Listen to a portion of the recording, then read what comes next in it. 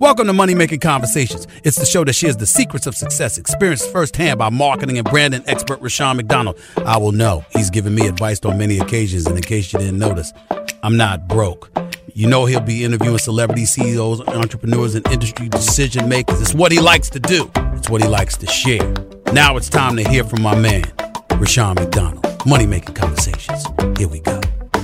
Welcome to Money Making Conversation. I am your host, Rushion McDonald. I recognize that we all have different definitions of success. For some, it's a sizable paycheck. Mine is helping people wake up and inspiring them to accomplish their goals and live their very best life.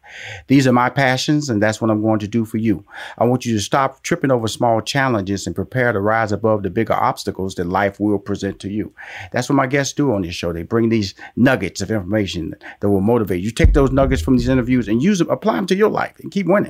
My next guest is a true winner, longtime friend, Dr. Ian Smith, who is the author of many #1 New York Times best-selling books: Shred, The Revolutionary Diet, Super Shred, The Big Results Diet, Blast the Sugar Out, The Clean 20, The Ancient 9, Clean and Lean, and 11 other books with millions of copies in print. His newest book, The Unspoken, that's by Ian K. Smith. The first installment of his Ask K Mystery Series will be released on October 1st, but you can buy it right now. He is currently the solo host. This is the big news.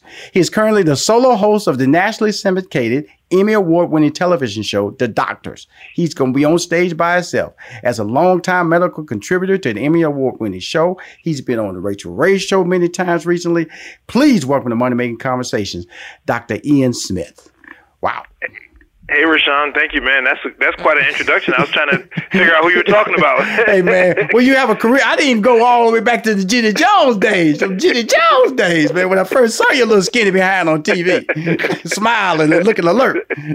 No, man, we've always crossed paths on TV. I remember in New York when Steve Harvey and I was up there in 2005. We crossed paths back then, and then came on the television show, and we've always stayed in touch. And if you had projects, the big State Farm project, Pound Lawsuit, that's when we really reconnected really seriously, really created our relationship. But it's always been about encouraging people to do better, to be better. Yeah. Talk about that as part. Why is that such a strong mantra in your life, Dr. Ian Smith? Well, one of the reasons why I wanted to become a physician so many years ago was because as a young boy, I was really impressed and inspired by my own pediatrician. And I felt like my own pediatrician really was trying to help me and make me a better person and keep me healthy and give me a great opportunity to maximize what I could in life. And that really kind of gave me the seed to want to help people and to empower people. I just thought it was so powerful that here was a guy who had the ability to really empower me and change my life. And so I really wanted to do that in my career. And, I've chosen different ways to do that because, listen, let's think about this. At the end of the day, it doesn't matter how famous you are, how rich you are, how many Oscars or Emmys or Tonys or houses or cars. That stuff at the end of the day really doesn't matter. We all are going to make our transitional journey. And before you make that transitional journey, you want to be able to say to yourself that you fought the good fight, you did the best that you could, and you try to do something to leave a legacy to help others. And that's what I believe. We're temporary custodians of this great earth. And, greats before us, Maya Angelou, Winston Churchill, Picasso, greats of the greats, they all have had to take this journey. And so while we still have breath in us and our life is still vibrant, my recommendation for people is to do the same thing, which is, my recommendation is to try to figure out what it is that you could do to help others, to make the world a better place and leave a legacy. Yeah, it's nice to make a paycheck, no doubt about it. Mm-hmm. It's nice to have materialistic things, no doubt about it. I'm not shunning those things, but what I'm saying is when you form your priority list and you take that landscape view of life, not the portrait view, but the landscape view of life, when you do that, you'll realize that those material goods and those particular assets are way less important than the asset of life and giving and experience. It's important that you said that, the way you speak and articulate, because my mom recently made a transition. And I bring that up on the show because I always felt that you were important in my life. You had a book out at the time called Blast the Sugar Out. And I interviewed you on the show and I went, man, I love this book. I love this book. And I took it home and I live in Atlanta. My mom was residing in Houston at the time. I said, Mom, and I took to her caretakers. I said, I want you to follow because it's a cookbook too. It not only tells you what you should do, but it also gives you recipes on what you should eat on a daily basis. And we followed that, man, and it really improved her health, man. And I want to thank you for providing that tool in my life for me to give, because you're helpless in your life, especially when your parents get older. You don't, there's no miracle pill to get it right, but there are opportunities out there for people like you to provide us with information or tools that can make our lives better while we're still here. And you did that for me, my brother. And I want to say personally, thank you. Well, Rashawn, I got to tell you something. I mean, as a writer, which I do every day of my life, as a writer and a content creator, I work often in isolation and a vacuum, meaning, I'm at my computer, at my desk at 3 o'clock in the morning, 2 o'clock in the morning, it's dark outside, the family's asleep, I got music on the radio trying to keep up. But, you work not really knowing whether or not what you're creating is going to be impactful to someone. Mm-hmm. But I work with the hope that even if one person can find a benefit or feel like what I've written and created has changed their life, whether it's in fiction or whether it's in nonfiction, my health books, either one, if it can impact even just one life, it makes me feel like all of the time and the effort and the dedication was well worth it.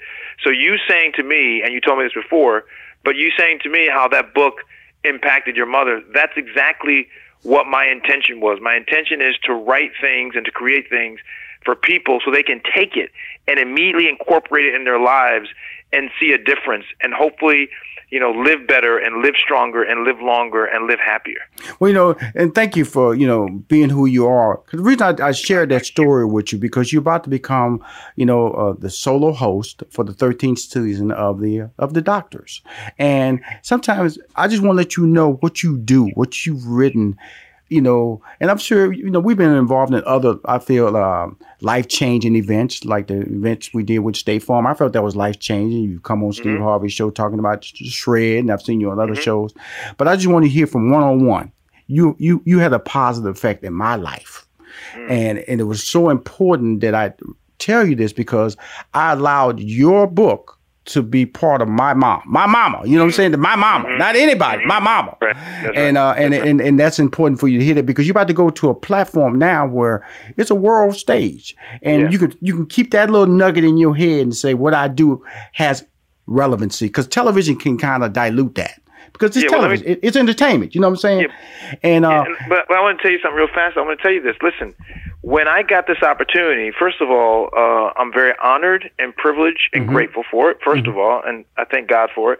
But I wasn't even looking for it. And Rashawn, you've been in business long enough to know that sometimes when you're not looking for something is when things come to you. Right. So, when I got the call or the text, actually, to have the conversation about it, I was on my knees in my garden, sweating, dirty, weeding my garden. And I got this text message from a number I didn't even recognize saying to me, hey, Dr. Ian, we think we have a great opportunity we'd like to talk to you about. And it ended up being the executive producer of the Doctors. And, after this conversation, she's explained to me the changes they want to make to the show, and they want to revamp it. They want to get rid of the whole, they typically had an ensemble cast of co-hosts. They want to get rid of that, make it one or just two co-hosts. And at the end of the conversation, she said, do you want to do it? Just like that. So what do you think? Do you want to do it? And I was like, yeah, of course I want to do it. But that being said, and thanks to Dr. Phil and Jay McGraw, his son, they're the ones who own the show. But, what's interesting is this. I tell you all that to say that we are given opportunities in life, and those opportunities are not sometimes frequent opportunities. And I think that people have to recognize opportunities when they're given to them, because opportunities don't always come in the way that you want them to come or that the way you immediately recognize. I'll never forget sitting, when we were doing a 50 million pound challenge, we were in T.D. Jakes' Potter's house. We were in T.D. Jakes' church. Dallas. And I'll never forget the part of the sermon that he said. It has stuck with me ever since, and this is years now. He said, God gives us blessings, but unfortunately, A lot of people don't recognize the blessings because they don't come in the form that they prayed for them to come into, but God has still sent them a blessing and they don't recognize it. That was so powerful to me.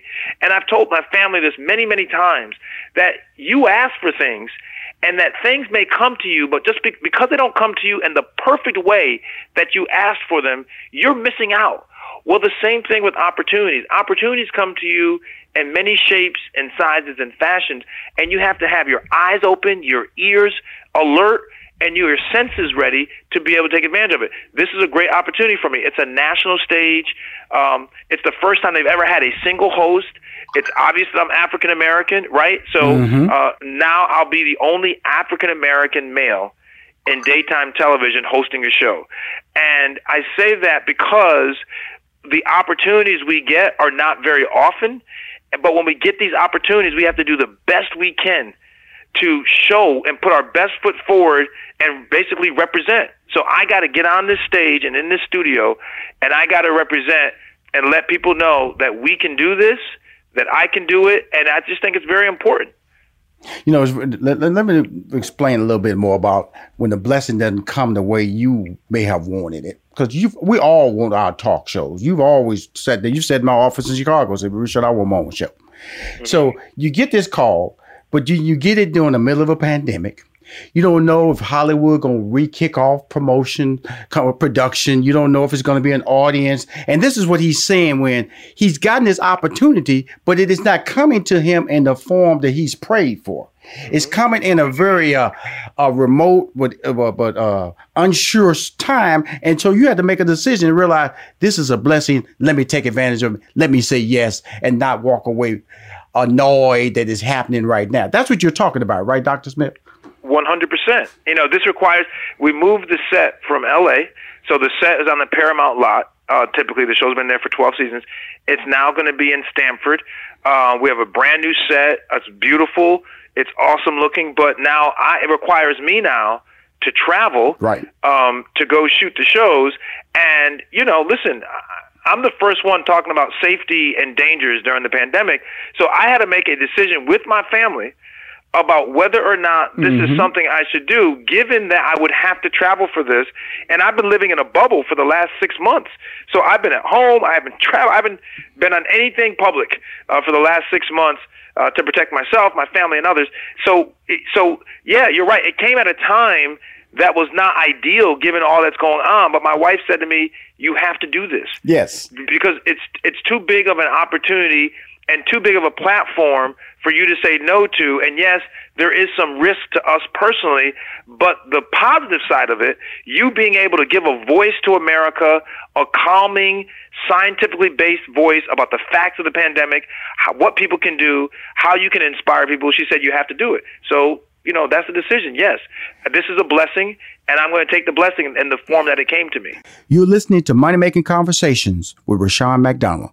We'll be right back. Cars today are like a computer on wheels, but you can't fix any of these new features yourself. So when something breaks, it could cost you a fortune, and now is not the time for expensive repairs. That's why you need CarShield. CarShield has affordable protection plans that can save you thousands for a covered repair, including computers, GPS, electronics, and more. CarShield understands payment flexibility is a must. Plans are customizable and as low as $99 a month. No long-term contracts or commitment. Plus, you get to pick your favorite mechanic or dealership to do the work, and CarShield takes care of the rest. They also offer complimentary 24/7 roadside assistance and a rental car while yours is being fixed. CarShield is America's #1 auto protection company. For as low as $99 a month, you can protect yourself from surprises and save thousands. Call 1-800-CAR-6000 and mention code MONEY, M-O-N-E-Y, or visit carshield.com and use code MONEY, M-O-N-E-Y, to save 10%. That's carshield.com, code MONEY. A deductible may apply. Welcome back to Money Making Conversations. I'm your host, Rushion McDonald. In the middle of your conversation, you snuck out a little thing about gardening now. I'm going to tell you something. Just to share a personal story with me. I broke out and created me a little garden too, doctor. Tomatoes, sage, man. I got photos of tomatoes and jalapeno peppers, and It is, and it's going to become an annual thing. Tell us about your garden that you talked about. Obviously, you're living in this bubble. And what benefits did it give to you? And why would you recommend people to do their own organic layout, their own gardens? Well, I got to tell you something. I love yard work. I mean, and people say to me, wait, you do your own yard? Absolutely, I do my own yard. I find it to be very meditative. I'm by myself. I can think through things. I'm engaged. It's physical, by the way. When you really get down to it, right? You know, cutting your grass, weeding your garden, planting, digging, very physical work, by the way. And I really enjoy doing it. And the pandemic really said to me, and I've had landscapers, don't get me wrong, but I said during the pandemic, you know what? I'm going to do this myself, actually. You know, why can't I do it? I did it as a kid. I enjoyed cutting grass as a kid, right? Making my $5 a cut. Right. So why can't I do it? I'm physically able to do it. And I got to tell you, it's one of the best decisions I made because it really gave me an outlet. It gave me a way to be physical without, you know, I work out all the time, but it gave me another way to be physical without it being a mandatory workout. So I have more of I used to have more of a vegetable garden. I have more of a flower garden. So I have a lot of different types of flowers. Right. And the weeds have just, the weeds said, listen, we're going to take advantage of the pandemic because they just went crazy for some reason this year. So I literally, Rashawn, I have spent not 1 hour, I have spent hours pulling up weeds. And here's the thing, they look like plants, by the way. These weeds, we're not talking about weeds that look like straw. Right. They look like nice plants, but they're not. They're really weeds. And they deeply take over your garden. Deeply rooted. rooted. Right, and deeply rooted. Yeah, that's right. That's right. So yes, I've been doing a lot of projects. Rashawn, I've been writing a lot. I told people in the beginning of the pandemic on my Instagram, and if you're on Instagram, follow me at Dr. Ian Smith, spell the doctor out, I-A-N Smith. I told people in the very beginning, I said, guys, here's the deal. We don't know how long this is going to be. We don't know how severe this is going to be. But one thing you can do is be productive. Find projects, things that you always said you wanted to do. Do these things that you've always said, if I had more time, well, now we got the time. So I've been extremely productive. I've been writing like crazy. I wrote my book for 2021. I've already finished 2 of those books. I got 2 books coming out then. My new book is coming out, in October 1st, The Unspoken. But you can buy it right now. You can buy, let's go and talk about it right now. Let's set it up. Let's go and set it up right. You know, your new book, Dr. Ian K. Smith, is written under that name, not under Dr. Ian Smith, correct? Right, that's right. It's about a former Chicago detective, Ash Kane, is desperate for redemption after refusing to participate in the police department cover-up involving the death of a young black man. Sounds very current, don't it? Kane is pushing out of the force, but he won't sit quietly on the sideline. He's compelled to fight for justice as a private investigator, even if it means putting himself in jeopardy. What a timely book! Come on now, The Unspoken. Can I tell you something? Now, see, this is the crazy thing, Rashawn. I started writing this book 2 years ago. Right. So before. Everyone thinks that I wrote this book to match the time that we're in now. Had nothing to do with this. Let me tell you why I wrote this book. I've always wanted to write a character, a strong African-American male character. I felt like when you look at the landscape of TV and you look at fiction, we don't really have that character. We don't have it. I mean, and so I said, and my desire to have one, I said, I'll just write it. I said, no one's written it like I'm going to write this character. So I had this idea for this character. He's tough. He's a great athlete, former athlete. He's smart. He's good looking. He likes golf. He likes classic cars. He's a fun guy. He's had some troubles in his romantic life. He basically got stood up by his fiancée. So he's not perfect. He's imperfect. He's perfectly imperfect, right? Which is, he's a real person. But here's the deal. I was watching the news one night, right, and I saw about the shooting of Laquan McDonald in Chicago. Right. And I was watching the video of this young black guy walking away from police officers and getting shot, and with he was unarmed. He was no threat. He was just walking away from them. Now they told him to stop, but he kept walking, and they killed him. And as I'm sitting there looking at the video and reading the stories, what I realized, Rashawn, was, my goodness, God's amazing. Thank goodness someone had body cam video, number one. Right. Right? Number one, thank goodness for body cam video. But number two, they suppressed it for over a year. They sure did. And actually, they settled with the family. That's right. That's right. They suppressed the video. Someone leaked the video to the media, Yes. and that's when the firestorm started. Yes. But that was a year after it happened. Yes. So thank goodness someone leaked the video. Yes, because they had already settled with the family. Yes. They thought it was all under the carpet. It was done. Everything. Yeah. So I said, wow, what a great entree for my character. I'm going to make this guy be a former detective with the Chicago Police Department who leaves because he won't participate in the cover-up of what the police call a bad shooting. And then he hangs up his own shingle and starts taking on very select cases around the city of Chicago. It takes him all the way to the wealthy North Shore, all the way to the South Side and in between. So that is what The Unspoken is about. People love it. It already got optioned to be a TV series, so fingers crossed. They're going to start shopping it in a couple weeks because the producers want to make it a TV show. But, this is another passion of mine. I'd say to people, guys, listen, follow your passion. Right. When you follow your passion, you're not working. It's not work for me.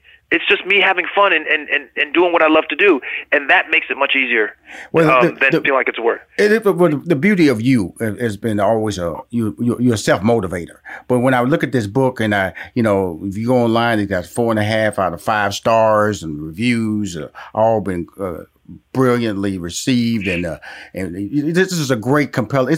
This is just another part of your layer. And the reason I always liked about you, and still like about you, is the fact that you are willing to let that journey take you in that direction. And when you see the opportunity, like I said, that blessing, you didn't know it was going to happen. This was something you watching TV, and it just dawned on you creatively. Wow, this is that next key that allowed me to be creative. And that is what this book is about, The Unspoken. You can buy it right now. It comes out officially out October 1st. Give us a little juicy, what is this particular storyline about now? I want to hear you tell me, because I don't want to give away too much of the facts. Sure. So the book opens up with a very wealthy white woman, aristocratic, from the North Shore of Chicago. She goes down to the South Loop, and blonde. She goes to Ash. She's blonde. Yes, she's blonde. She goes down to the South Loop, and she finds Ash Kane, our man, and she says to him, "I want you to find my missing daughter." And he doesn't want to do it at first. And there's something she says to him that it piques his interest, because money's not an issue for him. He's fine. He got a big settlement from the city, so he doesn't take cases because of the money. He takes cases only when it tingles, something tingles inside of him that says, I got to look into this. And that's the opening book. And so the book is him trying to find this wealthy white girl who disappeared, and the ride starts. It's twisting and turning. It's up and down. You go to the tough streets of Inglewood, all the way up to the North Shore and the wealthy coast, to downtown, to the Gold Coast. It's just, and Chicago, he goes everywhere. And Chicago, by the way, is a character in the book. Chicago is, I think, a very misunderstood city. Yes, it is. And but it's an important city. It's the third largest city, but it's a flyover city. Everyone talks about L.A. and New York, and you fly over Chicago. And so I really wanted Chicago itself to be a character. I want you to understand the pulse of the city, the grit of the city, the fashion of the city. So the violence of the city. The violence, everything, all parts of the city. It's a corrupt city. Chicago's a corrupt city. It's the foundation of this city is corruption. And I don't say that in a negative, pejorative way, but that's the truth. If you look at the history of Chicago, it's about backroom deals. It's about connections and who knows who, and aldermen and the Cook County president. So I felt like, what a great place to put a private investigator series in a city that has so many different faces to it. Well, I'm telling you, you're absolutely right. Chicago is one of my favorite cities. Great food, by the way. If you ever want to travel around, so where I want to eat great food, go to Chicago. They got it all. That's right. They got it all. Right. But let's shift gears a little bit, because you're a doctor, and we're in the middle of a pandemic. When you read an article that states that 94% of the people who actually died from COVID-19 have pre-existing medical conditions. When you realize that African Americans and people of color are overtly affected by the COVID-19 virus. What is your role in all of this, just from an informational standpoint, Doctor? Well, I think that it's been very unfortunate what has happened in our country. And I say that I'm trying to be calm about it because it really riles my blood pressure. The fact that the medical experts, the scientists, the doctors, the nurses, the public health advocates, the fact that they were not the leading voice of this pandemic and guiding the country in how to fight it, and that the politicians made it a political issue and therefore stripped the true apolitical nature of the pandemic. It's science. Science and medicine are not political. People make it political. A virus isn't political. A virus infects what's called a host, and that's just a body. It could be a rich person, a poor person, a black person, white, Jewish. It doesn't matter. Muslim. It doesn't matter. And the fact that the government, that some certain leaders in the government, quote unquote leaders in the government, the fact that they made this a political issue is really, really disgusting. And it has compromised the entire country. The number of deaths would not be where it is. The number of injuries would not be where it is. The loss, now listen to this, no one talks about really the loss of life experience. Kids not being able to go back to school, sports being canceled for kids, their seniors, the last chance of being able to win the state title, kids not being recruited because they weren't able to play a whole season and recruiters couldn't see them. People not being able to attend their children's graduation, a whole class not being able to walk up on the stage in front of hundreds of people, thousands of people cheering them on after 4 years of hard work. Rashawn, think about the loss of life experience. Right. All because some quote-unquote leaders in Washington wanted to politicize this and not take it seriously. And now this is the damage. This is the carnage. So as a physician, as an American, as a lover of human life, this has been a really, really tough time for me to see what has happened. Because I'm telling you, you ask anybody who's been to med school, and they will tell you, Rashawn, this isn't complicated. Scientists and doctors know what to do, but weren't allowed to guide the country and how to minimize its effect. And that's why this is very sad. And history will not look very kindly on this period of American life, because it will show how incapable, well, we were not, I shouldn't say incapable, we were very capable. It will show how ineffective and inept we were when we had tons of capability that we ignored. Absolutely. And like I said, politicizing it, trying to keep the stock market open, trying to keep the country open when it can be led with simple decisions, wear a mask, social distance, and using political intimidation too. That's what you're saying. By not allowing the doctors to be doctors and scientists to be scientists and be guided by their decision making. No, we're going to change the rules. You can't change the rules of science. Rashawn, listen, Rashawn, you don't want me to talk to you about the ins and outs, the X's and O's of the economy. I'm not an economist. Right. You don't want me to lead that conversation. I'm serious. Right? You don't want me to tell you the X's and O's of how to drill for oil. That's not what I do. I've never done it. I haven't trained in it. But here we have people who have never done anything in the scientific community are going to tell the country what is a good vaccine, what is the proper medication, when a vaccine should be available. How can you say that? That's like me saying to you, hey, Rashawn, you know what? In 6 months, I want the stock market to be over 40,000. Yes. Based on what? Well, because I said that. We should be at 40. It doesn't work that way. Science doesn't work because you got some deadline. Science is science. Science happens on its own. And I just think, it's just been horrible in this country. It's just very sad. It's just, and the classic example of what you just said, the CEO of AstraZeneca said in April that he would have a vaccine in September. And guess who paused in September? AstraZeneca. So that's what you're saying. You cannot predict science. You cannot predict the stock market. That's right. And you can't give in to political pressure. My feeling, and I'm public about this, my feeling is, had the country shut down for 4 to 6 weeks, like the other countries had done. I mean, shut down.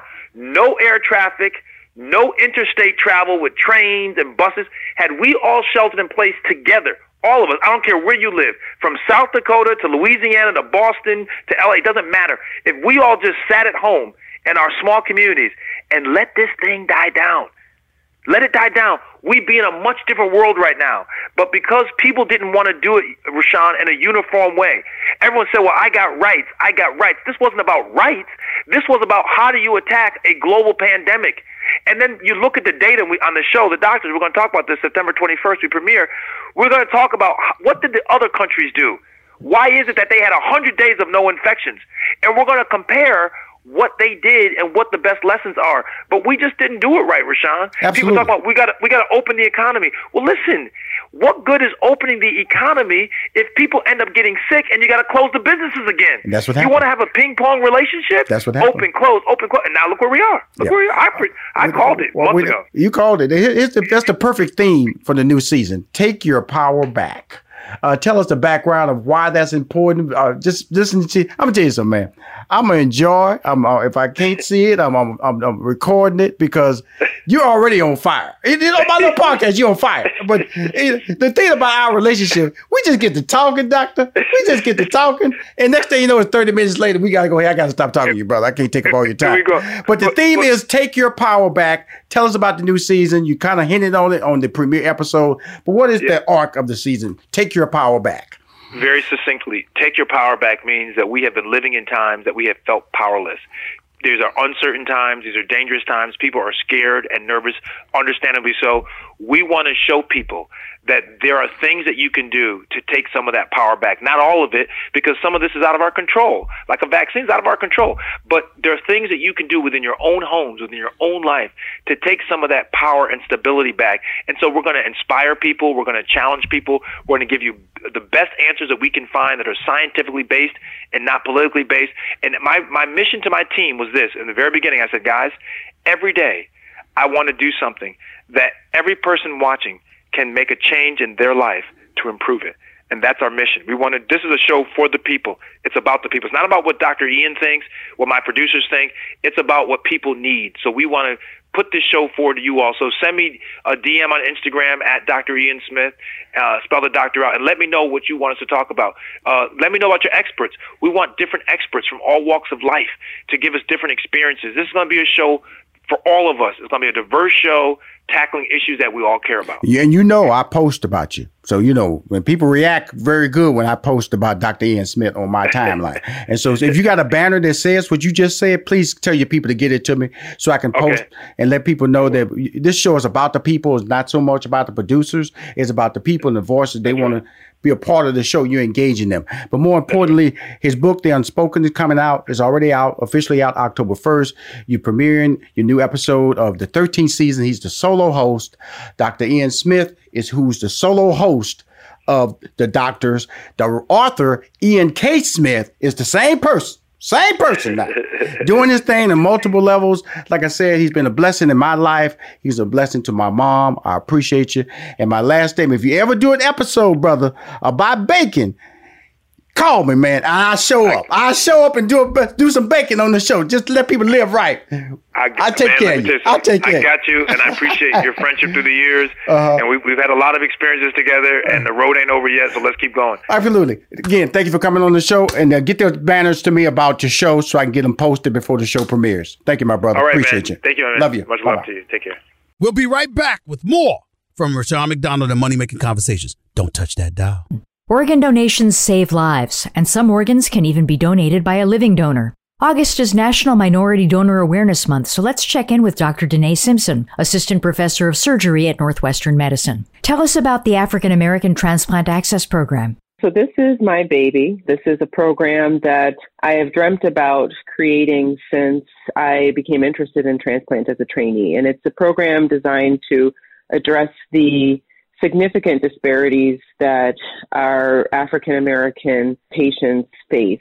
The program is designed to educate patients about transplant, let them know what transplant can provide to them, and to help them access the resources that they find so scarce and so challenging to access in order to get them on the transplant path and back to, some type of meaningful life. For more information, visit nm.org/radio. Welcome back to Money Making Conversations. I'm your host, Rashawn McDonald. My next guest is Gary Owen. He's one of the top touring comedians today. He performs regularly in sold-out comedy clubs and arenas around this country. His big break came in 1997 on BET stand-up showcase Comic View. Now, as an actor, you've seen him in Think Like a Man movies, Daddy Daycare, Little Man, Ride Along. He is on the show to talk about his comedy career because he's back on tour. COVID. He's back out there now. COVID shut us down for a little bit, but he's back out there. He's popular Get Some podcast, and he's starring in a new action thriller movie called Welcome to Sudden Death with Michael Jai White. Please welcome to Money Making Conversation, my man, Gary Owen. How you doing, Gary? What's up, man? Well, we kind of popped it up right there, man. The COVID came in and everybody in live event performances shut down. Tell us about that moment when there was a realization that this pandemic was going to take away a portion of your income, and how did you deal with it? Well, it took away a huge part of the income there for a while. Yeah, I'm sorry. I understated it, Gary. I understated it. Yeah. Well, you got to realize I kind of live my life and we budget like everything around my stand-up money. Like TV and film money is always just like extra to me. Right. That's when those checks come in, I'm always like, oh, great, extra money. Mm-hmm. But as far as my day-to-day living, we base it off stand-up. So when that came to a halt, I was just like, whoa, okay. I thought it was going to be like 2-3 months. I didn't know we'd still be going. Right. You know, that was the scary part about it because of the fact that, people have to admit that you're just an entrepreneur. If you're a stand-up comic, you're successful, you're a small business. You're a walking, talking small business. You just happen to be going on stage performing. And when the COVID hit me, I admit, I couldn't really grasp how I would go out in public. I had my Purell, I had my wipes, I had my mask, I had some tissues, and I didn't know I even had plastic gloves.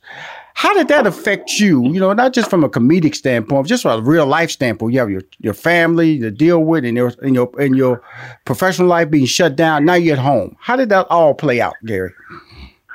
Well, I mean, a couple things I did. I called everyone that I know that's healthier than me, which is Romney Malco, who is in Think Like a Man, who's probably the healthiest man I've ever met. I agree. I swear to God, that guy's 75 years old and looks 30. Yes, sir. You're not lying now. That's my favorite, man. He's one of my favorite people. Yeah, and I called him. I said, Romney, what should I be taking, like, to boost my immune system, just in case I caught it, and if I did catch it, I'd be equipped to deal with it.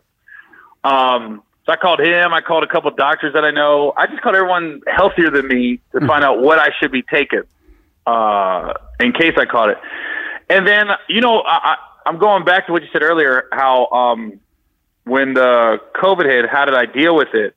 One thing I did that I would encourage any comic to do is I really amped up my YouTube and Facebook videos because, once you get 1,000 subscribers, you can get monetized on YouTube. Yes. Mm-hmm. And so I actually hired a company to take all my old jokes because I own all my comedy specials. There you go. I did them myself. Mm-hmm. So I was like, cut these up, put them on YouTube, and it kind of supplemented my income. I mean, it wasn't as much as stand-up, but it was more money than I had in the past off social media. So that's money I could have made. I made without leaving my house. Now, let me ask you this. So, and every time, a lot of people don't know this, every time when you have subscribers and every time you upload a video, it notifies your current subscribers. And that's how you get more subscribers. And so did you just like, because a lot of people don't understand that social media really is a blessing. And this is what you said, look, hey man, I own my material. I copyright this stuff. Let me go on YouTube and make more money using my material. And that enabled you to see things from a different perspective now that the pandemic is allowing you to go back to work. Aren't you looking at a different financial model?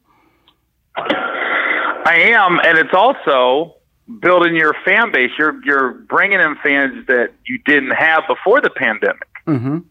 Because more people are at home watching this stuff. Right. and now you get back on the road. And, I got back on the road a few times in the last couple months, and with YouTube, Facebook, and the podcast, it's like I'm bringing in new fans that I didn't know I had before the pandemic.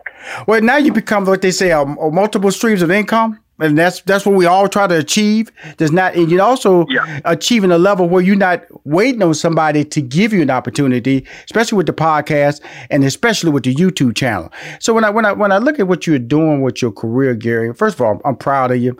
You know, always, you know, I've been backstage watching you perform. I've watched you on TV. I've watched at least 2 of your comedy special. You know, you built a brand, and you built a brand as a white guy with a black audience. How did all that start? You know, because I did stand up. I started out performing in front of an all-white audience, and then Def Jam hit in '92, and suddenly I saw a black audience out there, and I shifted my gear, and I went over there and said, this is a bigger opportunity, this pays a bigger check. I'm gonna live my dream through this, and then I became a talent manager, and the rest is history. So how did you start out your stand-up career and your focal point?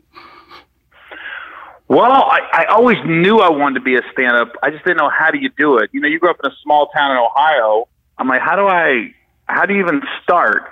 Because even when I was a teenager, we had a local comedy club. We had a Funny Bone in Cincinnati that Ray Combs used to own. He used to be the host of Family Feud. Mm-hmm. And I'd always sit outside and listen to the comics.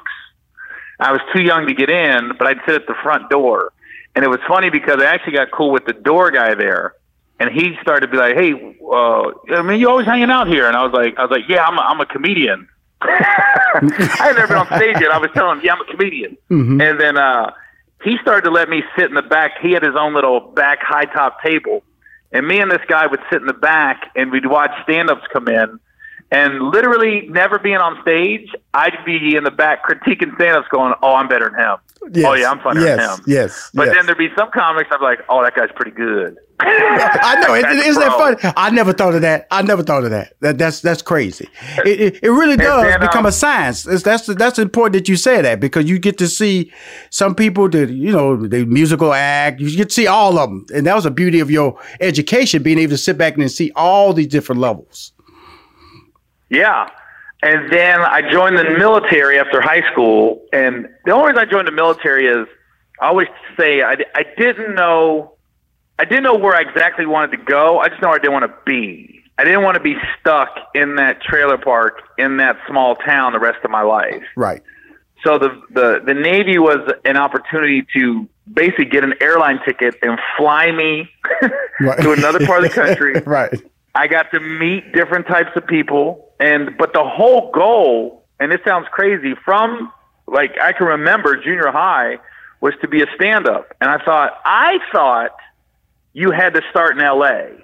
I didn't know you could start doing stand-up in any city you live in. Right. I thought you had to start in L.A. I also thought the whole state of California was Los Angeles. Right. Because I'm looking at David Lee Roth's video. I wish y'all could be California girls. I'm like, well, that's the whole state. I didn't know there was a Fresno and a Bakersfield. Right. Let alone San Diego. Like, okay, well, you had to fly. San Diego. Well, that's where I got stationed. Mm-hmm. I finally got stationed after 2 years in San Diego, and my first day there, I got in the phone book, and I started looking up comedy clubs. And it was funny. I called this place called the Comic Castle. And I said, "Hey, man, what's up?" I get in the phone book. I go, "You got open mic?" He said, "Let me check." And he gets off the phone and comes back. He goes, "I can't find him." I said, "What do you mean you can't find him?" It was a comic book store. I thought I was calling a comedy club. This dude was looking for a superhero named Open Mike. I said, "No." I said, "Man, I'm looking trying to understand them." Gary, you trying so hard. You trying so hard. This is funny, man. Continue, man. This is funny. I'm glad I talked to you about this stuff. Come on, man. Come on. But the dude was so helpful at the comic book store. He goes, "Nah, man, we're a comic book store, but here's the phone number to the comedy store in La Jolla and this other comedy club." So I went, and I signed up for open mic. After about a month, I finally got on.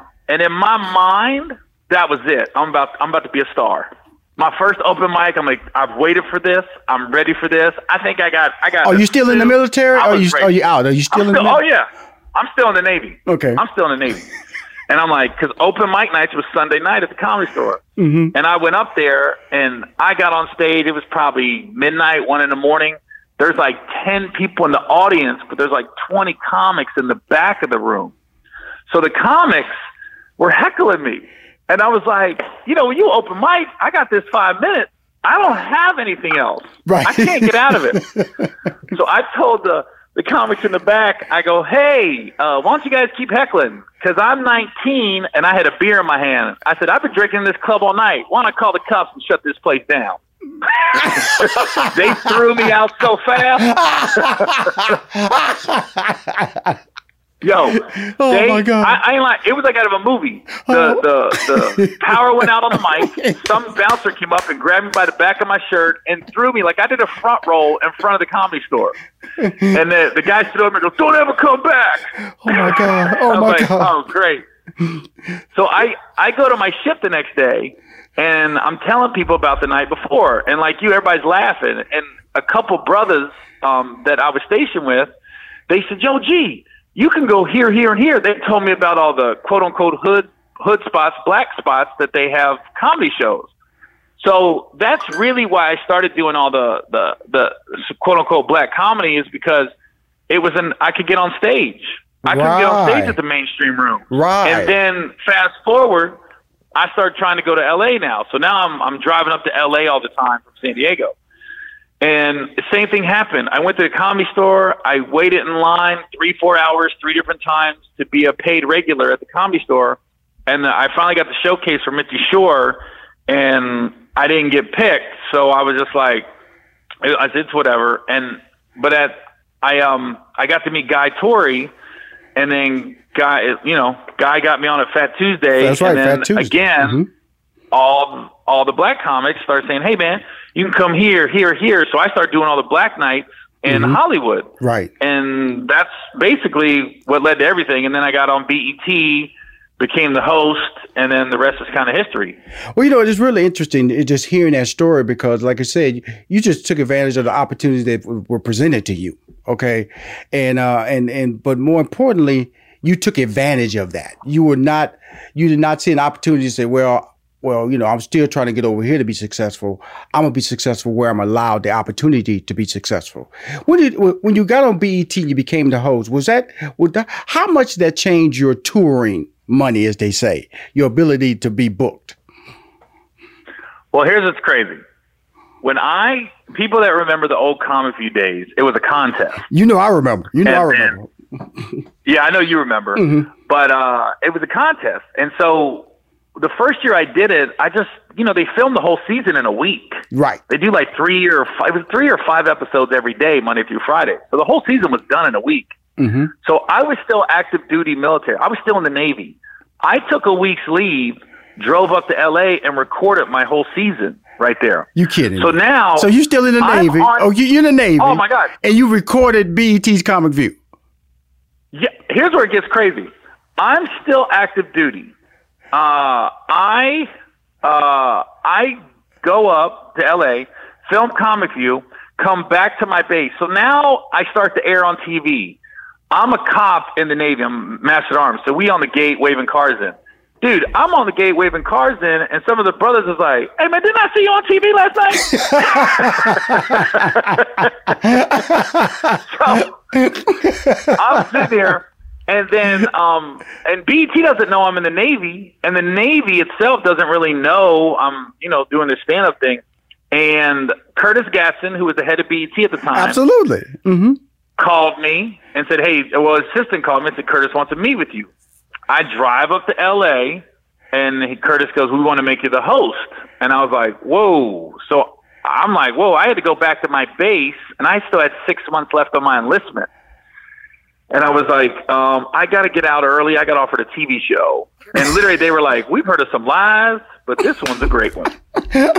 And so basically, long story short is, BET they weren't going to start filming for another 3 months. Right. Comic View. Right. I had 6 months left on my enlistment. So my command worked with me, and I finished out that 3 months working, and then I drove up to LA, and that's when I just moved up there. So there, when you say tour money, there really wasn't tour money. I wasn't on the road. I was basically just San Diego going up, 4 or 5 times a week. Wow. And then I get out of the Navy, I immediately go into hosting BET. Right. And now I'm on the road as a stand-up. It was crazy. I didn't have the years of being on the road opening up for people for no money. I don't have that story, but my grind was driving to LA 3-4 times a week out of San Diego. Like I get off work at 4 in the Navy, drive up to LA for like a 10 o'clock spot at the Comedy Act Theater, and then drive right back because I got to be at work at 6 in the morning. Right. So your grind was serving our country. That was your grind. Serve my country. Right. And, driving 4 hours, 2 hours up, 2 hours back, 4 or 5 days a week in my S10 pickup, just so I could get 5-10 minutes on stage because I felt like, I was getting my name out there. I was meeting people. I was just so excited to meet people I saw on TV. You're listening to Money Making Conversations with Rushion McDonald. We'll be right back. Cars today are like a computer on wheels, but you can't fix any of these new features yourself. So when something breaks, it could cost you a fortune. And now is not the time for expensive repairs. That's why you need CarShield. CarShield has affordable protection plans that can save you thousands for a covered repair, including computers, GPS, electronics, and more. CarShield understands payment flexibility is a must. Plans are customizable and as low as $99 a month. No long-term contracts or commitment. Plus, you get to pick your favorite mechanic or dealership to do the work, and CarShield takes care of the rest. They also offer complimentary 24/7 roadside assistance and a rental car while yours is being fixed. CarShield is America's #1 auto protection company.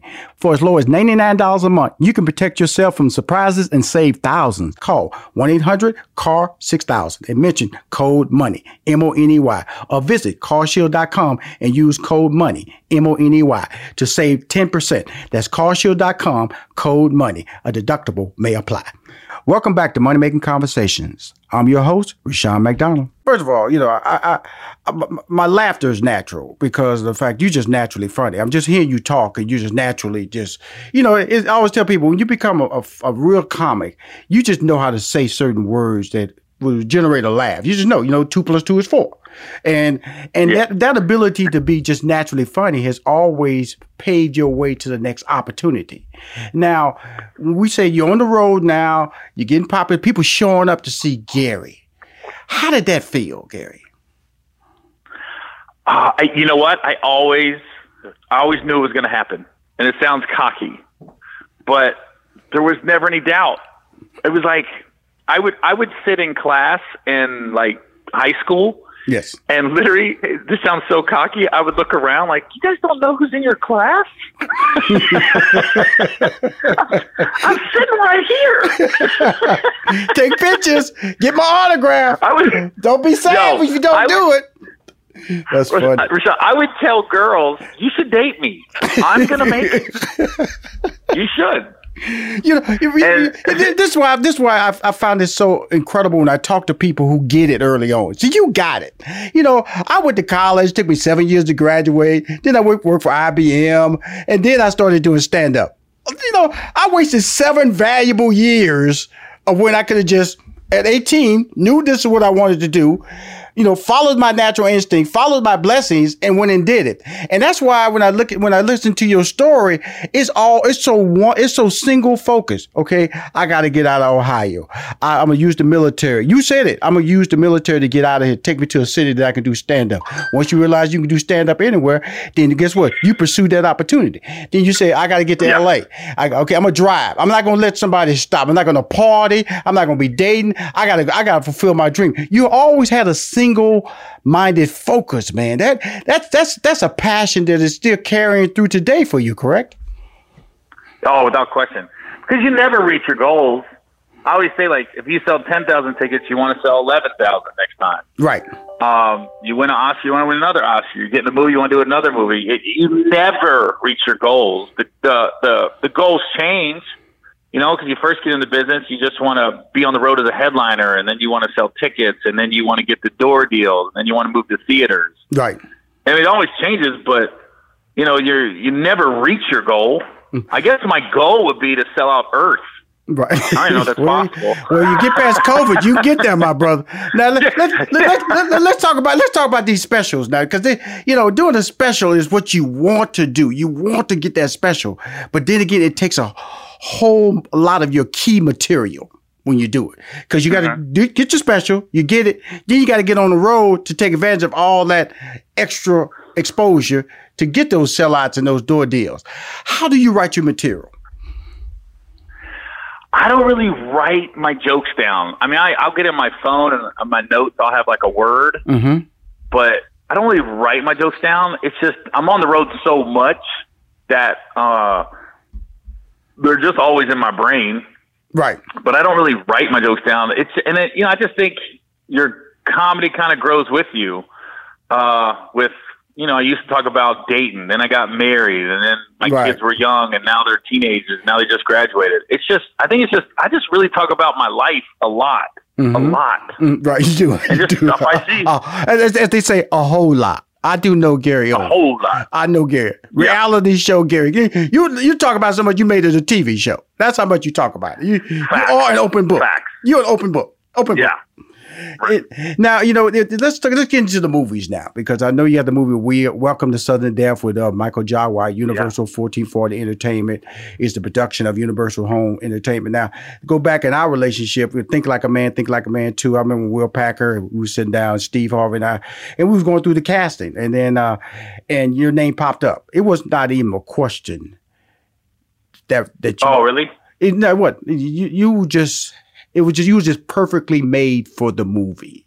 And you that's good. Now you just seriously, you were perfectly made for the movie, and when it became a instant hit, how did that affect your touring dollars? The first Think Like a Man movie, Gary. Well, that was a time in my career. It was like the perfect storm. My career, it's gone in like 3 segments. It was like I got the hosting job on BET, and then I had a couple specials come out, and but when Think Like a Man came out in 2012 and we recorded it in 2011, my career was kind of on a hamster wheel. I was doing fine, but it wasn't really going anywhere. The money was the same, I kind of knew when I went into a city how much money I was pulling out. Right. And then I knew how many tickets I would sell. And it was like this, it's crazy how this, I would say from 2010 to 2013, it was a huge jump in my career. There was 3 things that happened. One, Mike Epps had this comedy show called Live from the Nokia, and he asked me to be on it, and I got on it, and I said, I just had a feeling that set was going to do something for me. I don't know why, and it did. And then the next year, Will Packer called. No, 6 months after I recorded it, Will Packer called me and was like, "Yo, I got this movie, G. Need this white guy that can hang out with black guys, but not act black, and really be able to give and take, like give them shit, and then they give and take." And I was like, "Oh, that's perfect." Right. And then and then I did another special, and then it just that was a big jump in my career as far as like tickets going up and people recognizing me and getting more opportunities like in front of the camera. Yeah, I always say Will Packer, especially going to bat for me and you guys and the Think Like a Man franchise. It just came at a time in my career where it just went pew. The IRS was happy. Well, I'm gonna just tell you, like I said, you have to be ready for those moments, Gary, and you was ready for those moments, and that's why I appreciate the storytelling that you're doing and doing this interview. Everything is like so fresh and so vivid in your mind because you live in what you wanted to do all your life, and so it's not even like another thought. I didn't want to be a scientist. I was in the Navy, but that wasn't a career move for me. Okay, that was just an opportunity to get to my dream, and I think that's really impressive. And when I look at the movie that I saw, Welcome to Southern Death with Michael Jai White. Okay, now you're the comedy relief in this movie. Okay, so when people tell you that and you're given a script, what runs through your mind? Is there additional pressure that because it's a serious, terrorist-driven movie where this basketball arena and the owner of the arena is captured and people are being bludgeoned and killed backstage and nobody knows about it. Out of all this, you got to be funny. Is that pressure? Yeah. Well, let me tell you what's crazy about this whole movie and how I got it.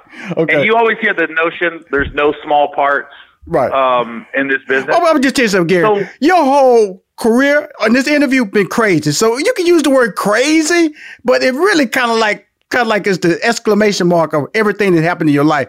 My thing about you is that when you give an opportunity, dude, you go for it 100%. That's what I give you, and I give you credit for that, man. That's following your passion with credibility and an absolute focus. You're amazing, dude. I got to give you love on that one, brother. Yeah, appreciate it. But this is how Welcome to Sudden Death came about for me.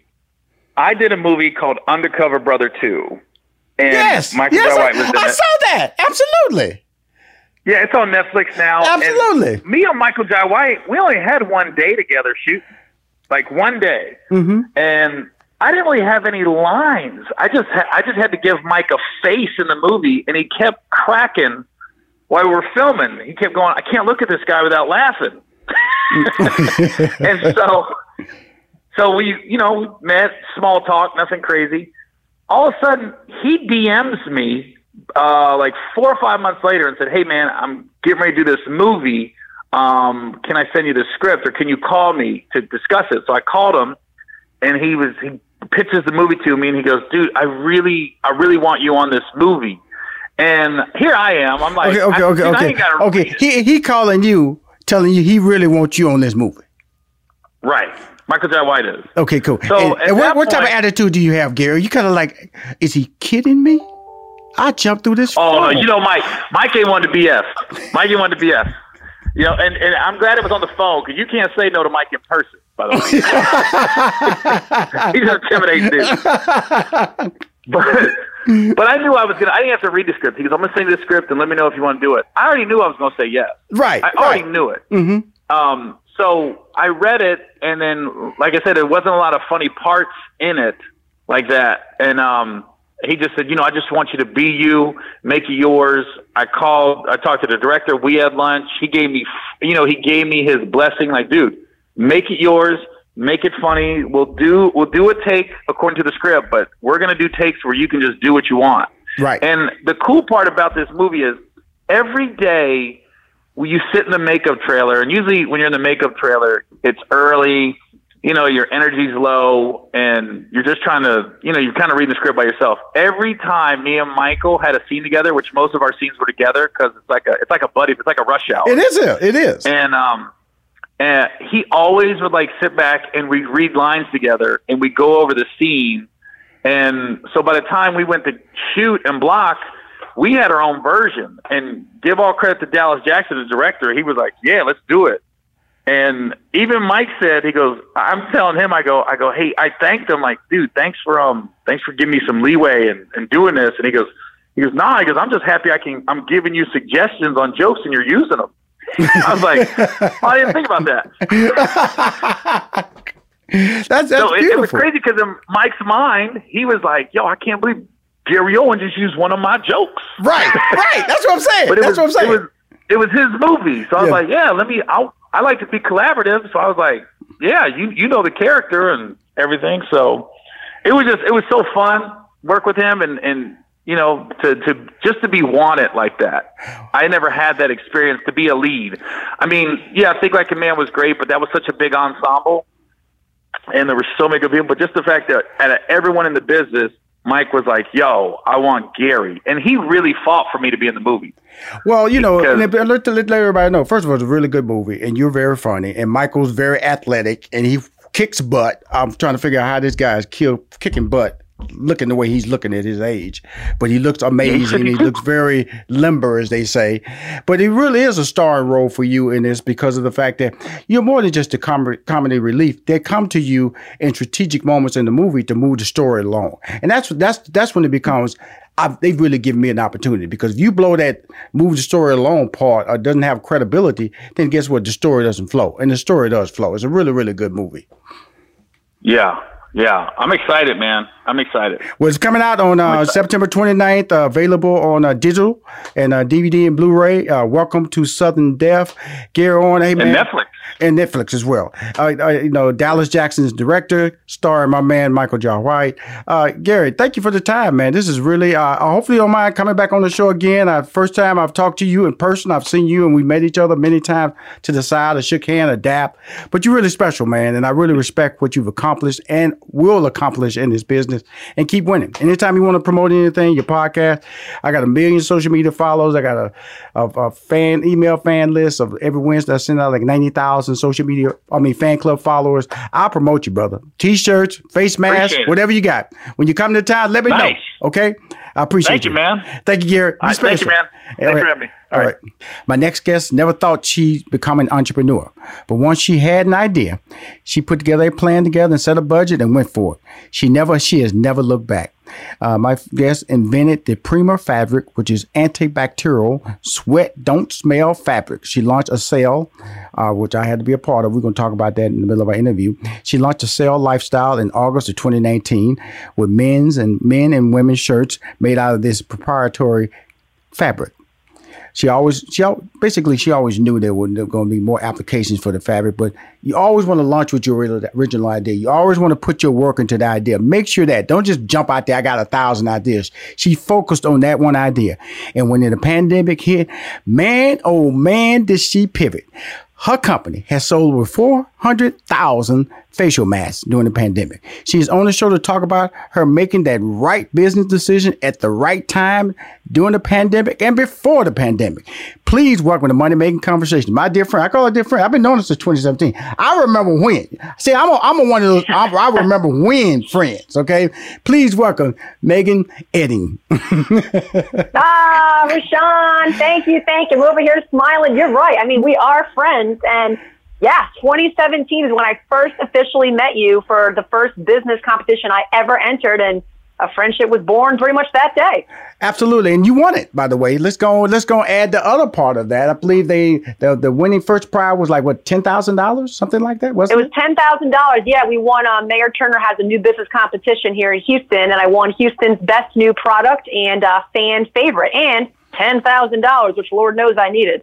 Well, we all need money, and we all need money to start a business. And when you won it, what was your first thought? Because you get in the competition, and you say, wow, I have a good idea. What was the whole process of preparing for that competition as we evolve to moving forward into 2020, as you are now a multi-tiered business that is really, I guess one could say, saw the facial mask market before a lot of people saw the facial mask market, because it is a global industry now, but you stepped in with a fabric that works now and also makes people feel safe now as well. But let's talk about it in the beginning in 2017. You entered this contest. First prize was $10,000. I was hosting it.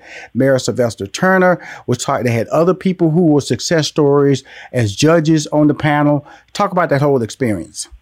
Yeah, it was wild. Well, that new business competition in 2017, my fabric wasn't even I didn't even submit it to get patented yet. I was still in the design phase, working on it for about a year. But I thought, let's go into this competition, because not only is it a competition, which I love to win, you actually learn a lot. I had never owned a business before, so you have to attend, all these classes every 2 weeks. You have to apply to get into the competition. And so the learning experience of just how to start your own company was amazing, and just obviously the connections that I made. But it's interesting. That was the first one I ever entered. And the word that I really started carrying around after that competition was confidence. Mm-hmm. Because all my close circle, my friends, my family, people that I know, like, Meg, great idea. But this was a panel of people I didn't even know that chose me as first place for my product. So I thought, okay, I'm onto something. And that's when I was really confident after that, just keep going for it. Well, the thing about it is that I can remember I was the judge. I was not the judge. I was one of the hosts, and I got to see everybody's presentation. So I wasn't surprised that you won, because you were introducing a concept that was I felt ahead of its time. Who doesn't sweat and go wow and lift up their arm and go, ooh, that's pretty bad. I don't want anybody hugging me today.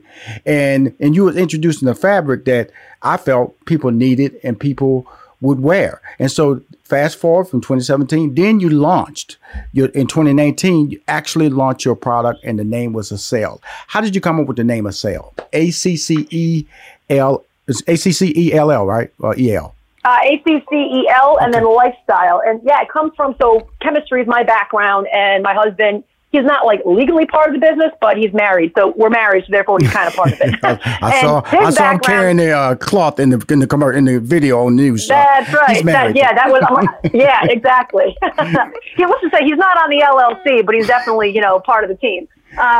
But so he majored in physics. That's his background. Literally, we're just sitting on the couch, and I wanted to think of a word to name the company that definitely had like a science feel, because of course it is proprietary fabric. But I also wanted to be a word that was positive, like a positive, empowering feel as well. So we just, and this didn't just happen in one night. Basically, wrote out 80 words roughly and kind of went through them. And Excel was short for the word accelerate. So accelerate is obviously like, kind of like a physics, science word, and then short to Excel, and just like accelerate your life, your health, your happiness, giving back, all that positive stuff is what the word Excel represents. And really, because I remember that when it was launched, I remember I was part of your little brain trust. You had little quotes, ideas. Rashawn, what do you think about this? What do you think about this? And I throw back ideas, and because that's what you have to do. You can't be the smartest person in the room, and you have to have people who not trying to invest. They're not trying. Well, if I give you that idea, you owe me 5%, or you owe me $100. You have to have people who just believe in you so much they're willing to help you out. And that's mentors that are professionals who understand the value of relationships and partnerships, that it has nothing to do with equity. It's about supporting someone. So you have a very strong support group. Tell us about it. I do. I say, like, Excel's been successful. I work my butt off. But I also know what my skill sets are and are not. And I am super blessed. And Rashawn, you're part of that circle. I mean, like, the amount of people that I never knew before I started this entrepreneurial journey that have since come forward, I've just met on this journey, that have given me advice and, their expertise. And, some of it's kind of hard to hear, but those people I want to listen to. It's just been unbelievable, the relationships that I have formed, both on a friendship level and on a business level, with just people with these awesome expertises that I don't have, and they've just been willing to share. And tell us about your the patented product that you brought to the stage. I want to make sure before we get into the mask, let's talk about that product that you patented. Yeah, actually, it's funny how it's going to lead into the mask. So basically, my husband and I, we got married 5 years ago. He's into fitness. We've always been into fitness. I live in Houston. Everyone's sweating all the time, even in the dead of winter, as you know. Yes. And so when we got married, I'm like, man, started doing his laundry. Not that I don't do all the quote unquote wifely duties, but I was doing his laundry. Right. Mind you, he does his own now. Let's put that out there. But and I was like, man. I'm like, these workout clothes still stink. And I have brothers back home in Rhode Island, so we all kind of know that smell, like when the that kind of musty, mildewy, like BO smell that you just can't seem to wash out. And so I never thought I'd be an entrepreneur, but, chemistry is my background. And so I just kind of put my science hat back on and started figuring out why your clothes stink. And to make a long story short, your clothes stink because bacteria gets trapped in the fabric. So when I was launching my company last year, basically, I was like, all right, you sweat as much as you want and it won't smell, and it's antibacterial. And it's funny, no one, and I tried in marketing and I'm putting it out there. I'm like, I'm just going to focus on the sweat don't smell, because the antibacterial, I'm not doing a good job, getting that out there and what that really means. It's actually disgusting that your clothes are holding on to bacteria, but no one really seems to care about that aspect until March of 2020. March of 2020. Here is the key for me in my relationship with Megan. I'm watching TV. I live in Houston. I tell people all the time I also live in Atlanta. And so I'm watching the local news, and there is a commercial, and I tell my, I said, I know her. That's Megan. She's been on my show, Money Making Conversation. And they're discussing how you was now suddenly going to manufacture masks of a need. And I believe I text you. I said, girl, you are owning something. You're about to blow up. First of all, you were magnetic. You're just amazing during the interview. You know how to articulate in a very comfortable manner who you are and what you're trying to do. You have a high degree of sincerity. All those qualities make sense when you're trying to launch a new product, especially when people didn't really understand the need to wear a mask, because White House was sending out mixed signals, and Texas, we in the don't mess with Texas state where they can get mad if you tell them what to do.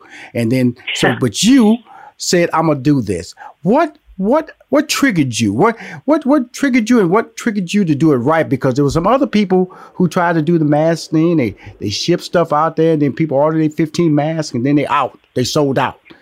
What made you make a full commitment to it? Let's talk.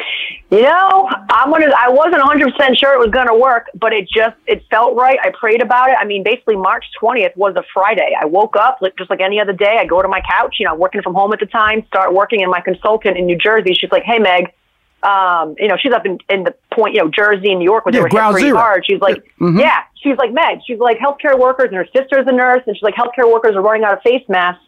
What about turning your Prima fabric into face masks? And immediately when I remember the feeling, immediately when she said it, I'm like, holy, you know what? Right. It was always important to me to have this fabric sourced and made here in the States. So I had a bunch of fabric here in Houston, and I had a bunch of fabric out in my factory in LA. I knew nothing about a pattern for a face mask, but I figured okay, we can figure it out. So I just kind of went balls to the wall because it felt right. And within 24 hours, we had a prototype. I had 25 local sewers lined up in Houston because I already had fabric here. And then Monday morning, 3 days later, I went to all the hospitals in the Houston Medical Center and dropped off samples of our masks. And then crickets, I'm telling you, crickets for 4 days. I thought the hospital was going to be so excited, which they were excited, but no one was placing an order. So I told all my local sewers, I'm like, hey, don't start sewing anything yet, because as a business owner, the last thing you want to have is inventory. There might have been a fluke about masks. I'm like, we're going to sit on this fabric until somebody places a large order. And fast forward to 4 a.m. Thursday morning, no one had placed an order yet. I tell you, something woke me up in the middle of the night at 4 a.m. and I call it God, people call it whatever they want. And all it said is start making masks. And I woke up that morning, leaned over to my husband, said, I know we haven't gotten an order yet, but I just heard from God to start making masks, so we're starting making masks today. He's like, you sure? I'm like, I told my mom, I told my team, Megan, are you sure? This is a big inventory investment, whatever. I'm like, nah, we're doing it. It was crystal clear. The next day, we got an order for 9,000 masks from Houston Methodist and 14,000 masks from a local company. And after that, we just scaled quickly. I think you reached out. I reached out to you, and then I dropped your mask in my newsletter. You did, yeah. Went out to 90,000 of my fan club members, and then you were so excited you put it into your LinkedIn feed. I did. I love Rashawn. I love supporting you since day one, and you support. We just support each other. I mean, in our community, and we believe that everyone can be successful, and you just gotta support them and. Yeah, just go for it. But yeah, and it's funny, that picture that you posted.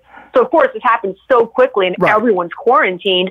So that picture was taken in my bedroom with my husband. We did a selfie and then kind of tried to make it fancy or whatever. But it's just funny how you just make it work. You're listening to Money Making Conversations with Rashawn McDonald. We'll be right back. Cars today are like a computer on wheels, but you can't fix any of these new features yourself. So when something breaks, it could cost you a fortune. And now is not the time for expensive repairs. That's why you need CarShield. CarShield has affordable protection plans that can save you thousands for a covered repair, including computers, GPS, electronics, and more. CarShield understands payment flexibility is a must. Plans are customizable and as low as $99 a month. No long-term contracts or commitment. Plus, you get to pick your favorite mechanic or dealership to do the work, and CarShield takes care of the rest. They also offer complimentary 24/7 roadside assistance and a rental car while yours is being fixed. CarShield is America's #1 auto protection company. For as low as $99 a month, you can protect yourself from surprises and save thousands. Call 1-800-CAR-6000 and mention code MONEY, MONEY, or visit carshield.com and use code MONEY, MONEY, to save 10%. That's carshield.com, code MONEY. A deductible may apply. Welcome back to Money Making Conversations. I'm your host, Rashawn McDonald. This is what I love about you in general. I just love your personality. Anytime I can just text you something, like I said, when I saw you on TV, I went, girl, you about to blow up. This is amazing. Hey. You better get ready. You went, I hope so. I said, no, don't worry about it. You about to ride. I'm a promoter. I know when I see greatness. I know when I see something that feels good, that feels needy, the sincerity, and everything was just timing itself just right. But the key in this conversation was that, Rashawn, I was based in Houston. The information I got to move forward came from another part of the country in the New York, New Jersey area. If you was waiting to make a decision in Houston, that may have never happened. But you followed the information source. An information source said, hey, it might not be bad as it is, well, you think it is, but in New York, we're on fire with COVID-19. We're running out of everything, masks, ventilators, everything. And then you had to follow up on your willingness to trust yourself. That's when you woke up and said, I feel the time is right. And then it just took off. When you say the word took off, that's why when you sent me that order, I just told my staff, I said, make up some type of ad. Let's put it in the newsletter, make it look good. And it was the most clicked. It was at the bottom of the newsletter. And my newsletters are long. If anybody's registered for moneymakingconversation.com, the fan club. No, but they're awesome. Long. Yeah, I'm registered. Yeah. And she was at the bottom, not because I wanted to put it at the bottom. She was the most clicked item in the newsletter. The most clicked item in the newsletter. And so that let me know right there. I went, she's on to something. She's at the bottom at the newsletter. And people going way down there because of the good content. But when they get down there, they go, that's right. Wow. Click, click, click. And then you start different packages. And I remember I told her, I said, you need to put some logos or something. Well, Rashawn, let me try to, let me work on this problem. Let me get the mask out before you start pitching new ideas. Before you start pitching new ideas. We just shut up. And then you came back, Rashawn, I got the logos. I got the kids. Yeah, we got the logo. We got the kids. And last Friday, 100,000, literally 50,000 white, 50,000 black labels showed up for us to sew onto our masks. Wow. So now this is such a journey. Now, one of the questions is, how do you go from selling T-shirts and tank tops to selling over 400,000 face masks and being on contract with the Marines, U.S. Navy, and Navy SEALs? Tell us about that. You know, the process was actually the exact same. So because I'd already gone through the process from making a T-shirt and the patterns and, sewing and understanding, enough to be dangerous with all that, actually creating the mask wasn't that difficult. The one word that I have in all, like, Megan, how did this happen? Is relationships. Literally relationships. So like the U.S., like over 100,000 of our masks have been already sold and shipped to the Marines, the Navy SEALs, and the Navy. And now we're actually working on custom clothing for the Navy SEALs using my fabric because of this. And the only way that happened is I'm on some business group here in Houston. And one of the ladies in the group, super nice, she volunteers her time and mentors people in the military. Right. I mean, and so she hit me up like, week 3 of Corona. She said, hey, a buddy of mine in the Navy, a supply chain guy looking for face masks. They can't find any. Can you take care of them? And I'm like, well, let me know. Now at this point, I'd only shipped out like 20,000 masks. And he's like, yeah, so we need 50,000 face masks in the next 7 days. I'm like, okay, let me make some phone calls. So I had 50,000 face masks shipped to him in the next 6 days. And then that just spread like fire throughout the military. And that's how we got the other contracts. But yeah, now we're talking about, isolation gowns, gloves, like all sorts of PPE that the military just can't seem to get. But because I was able to deliver early and quality products for the masks early on, now my foot's in the door. It's been nuts. It's been, even talking about it, I'm like, what? Yeah. Okay, I'm amazed you're talking to me today during this interview. I know, I feel blessed that I'm actually being allowed to hear your story. Oh my gosh, Rashawn, it's always a pleasure talking to you. When you guys reached out, and I'm like, heck yeah, let's get it on the calendar. Yes, please. Thank you. And so now, what makes your mask work? We have a lot of competition out there. What do you feel makes your mask work, and why do you? Because now you have for children, you have masks for children. So there's a difference between a mask for an adult and a mask for a child. So what do people come back to you and say about your mask? Breathable. It's funny. So antibacterial is the reason people are really buying it, just because it is a cleaner fabric. But then the feedback that I'm getting that compared to other masks is breathable. A lot of masks out there today, especially in the summertime, or if you're a teacher, you have to wear a mask all day, or if you're at work, it's just not breathable. Right. And your face gets really hot and sweaty. So not only are ours antibacterial, even after you wash it, it's reusable. Even after you wash it 100 times, it's still 98% antibacterial. No bacteria is going to get in that fabric, so it's clean. It protects you from corona as long as you're wearing the mask, and then breathable. We started with adult masks, as you know, and then people kept reaching out for kids. Right. And I just thought, if there's a consumer there that the credit card's working, I'll create anything, and as long as it's in line with my morals and ethics. Absolutely. So we then launched some kids masks, and it's just a cleaner, safer option than a lot of masks that are out there today. Because I always go to your, probably a couple of times a month, I always go to your timeline just to see what good you're doing in the community, because that's what I really do love about you, Megan, is that you give back, and your success is not something to translate into a selfish option of how much I can do for myself, but I've seen you donate masks, and I don't want to give away your story. Tell us something good that being successful, being able to pivot in the pandemic and sell masks, you've not forgotten about helping other people. Tell us about that side of your story. Yeah, thank you. I mean, and that's the thing, to grow a business and then it's successful. I mean, whatever someone deems as successful, and then be able to give back on a greater scale. That's the stuff that gets me going. I love it. So let's see, we've donated thousands of masks to homeless shelters, to hospitals, to police. Basically what I did is, at the time I had 8 people. I have more now, but there were 8 people working for me full time. And so I gave them all I had them individually pack every single mask. And then they were tasked over the next few days to choose any nonprofit they wanted to give those masks to. I said, but the key is it has to be someone that could really use it. I mean, this could be life-changing for their industry, for their health, etc. So to see people, and I empowered them, my team, to go out. I didn't just tell them yo, here's a nonprofit I want to donate to. I did my own, but it was wonderful to see the team be able to empower them to go out and give back. I started a scholarship. So I'm born and raised, as you know, Rhode Island. It's a very small town. And I remember when I was in high school, I got a CVS scholarship for $500. Right. And I'll never forget it. It was like I won $1 million, $500. I'm like, holy smokes. And so I formed 2 Excel Lifestyle scholarships that I'll do every year, God willing, for $2,500 for a young female, $2,500 for a young male. And the 2 stipulations are they have to be going to school for something in the science, math, technology, or engineering, and they have to have a passion for giving back.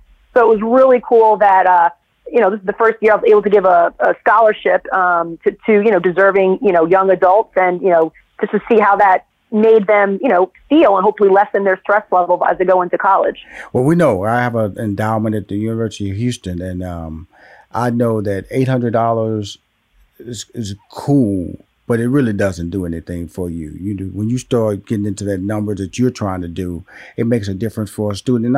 And I'm not slamming anybody. I'm just saying that every little bit helps. Let's put it that way. That's right. And for you to take your time and remember, and coming from that big old state of Rhode Island. Yeah, that's right. When you think about it, because University of Virginia, that's where you went to college at, right? That is. Cool. Yeah. And chemistry was your degree plan. You got it. And so you go to Houston, and you're living down there. You just an everyday 9-to-5 person. Never even thought about being an entrepreneur. And now you are not only an entrepreneur, but you are an empowered female entrepreneur. You're a leader. What responsibility comes with that, Megan? Oh, that's a good question. What responsibility? So there's the responsibility I put on myself, and then there's probably the perceived responsibility that I'm expecting from the culture and community or whatever. So I would say the biggest responsibility that I've never been asked that question before. Good question, Rashawn. Is I got to make sure that I got to make sure the biggest responsibility is probably, besides business, make sure the cash flow is there, inventory, ... On a global perspective, the biggest responsibility I have is that when I'm out there saying I'm trying to do with my company to empower, to motivate, to encourage, no matter what the product is I'm selling, is that everyone on my team feels that, and that that the customers and the community of my company feel that as well. Right. So people can say things all day long, like, oh, I have a company that's, doing good for the community and positive and uplifting. But if I don't live that life on a daily basis, and that's the way my team and I project our mission of our company, then I'm not doing my job. I say that's the biggest responsibility that I put on myself, period. And the reason I say that because as a we live in an era of disbelief. No, that's not true. She can do that. You're an attractive person. You're smart, and some people tend to want to believe, so people who look a certain way can't accomplish certain things. And you're doing it. You're doing it your own way. You're still putting family first. You're still putting God first. You still have a clear understanding of the community. Being responsible for the community is important to you. I'm speaking to Megan Eaton. She has an incredible fabric, sweat don't smell fabric that has, I like to say, turned the facial mask business upside down, because you're one of the first independent. Like I said, the big corporations are in it now. Okay, Nike, they're all out there. You see commercials on TV. Your ads in the TV. But I call you an independent. You're one of the people, a local independent who's competing with these big boys who have commercials or programmatic social media ads on TV, print ads. So you expect them to win. With that, and it's really funny because you came in the athletic field, which you already knew that lifestyle where it was going to be competitive, and you came in basically behind because they all got the shelves filled. They already out in the front of the line. You're trying to tell everybody. So the pandemic allowed you to pivot into an industry where your tenacity, your hard work, your innovative thought process kind of started at the same time. So it really gave you a feeling that you can compete. Not saying you weren't competing when you was out there with the lifestyle, but being able to start out at the gate and everybody said go at the same time, it really gave you an opportunity to really show your gifts that God gave you, correct? You are exactly right. And so I always Megan, how'd you get so successful with the mask? There's a bunch of things, timing. And I remember saying, the first month of the pandemic, okay, if I can already be on the contract with military and, Houston Methodist has now purchased 44,000. If I can do this, why aren't the other companies doing this that have the supply chain? Why aren't they doing it? And then I kind of stopped asking myself that question and said, well, they're not doing it. That's all that matters. And so because I came out of the gate first and, media, TV, et cetera, picked that story up. Yes. That's why we just came out first and kind of set the groundwork. And then we started to see other companies trickling in, et cetera, et cetera. And, now everyone's making a face mask. But one of the benefits, and I tell everybody this, is that, we had an idea and we just took a risk. I didn't make 100,000 face masks hoping for a buyer. I mean, for the most part, I had buyers way before I even could fulfill the orders as quickly as possible. But I took the risk. I took the risk and put myself out there. And that's what I tell everyone to do. Don't wait around for someone else to do it, because that's going to be too late. Just put it out there. You don't have to put it out there in a huge fashion, but just put something out there and then just go for it, because a huge benefit is because we came out of the gate first.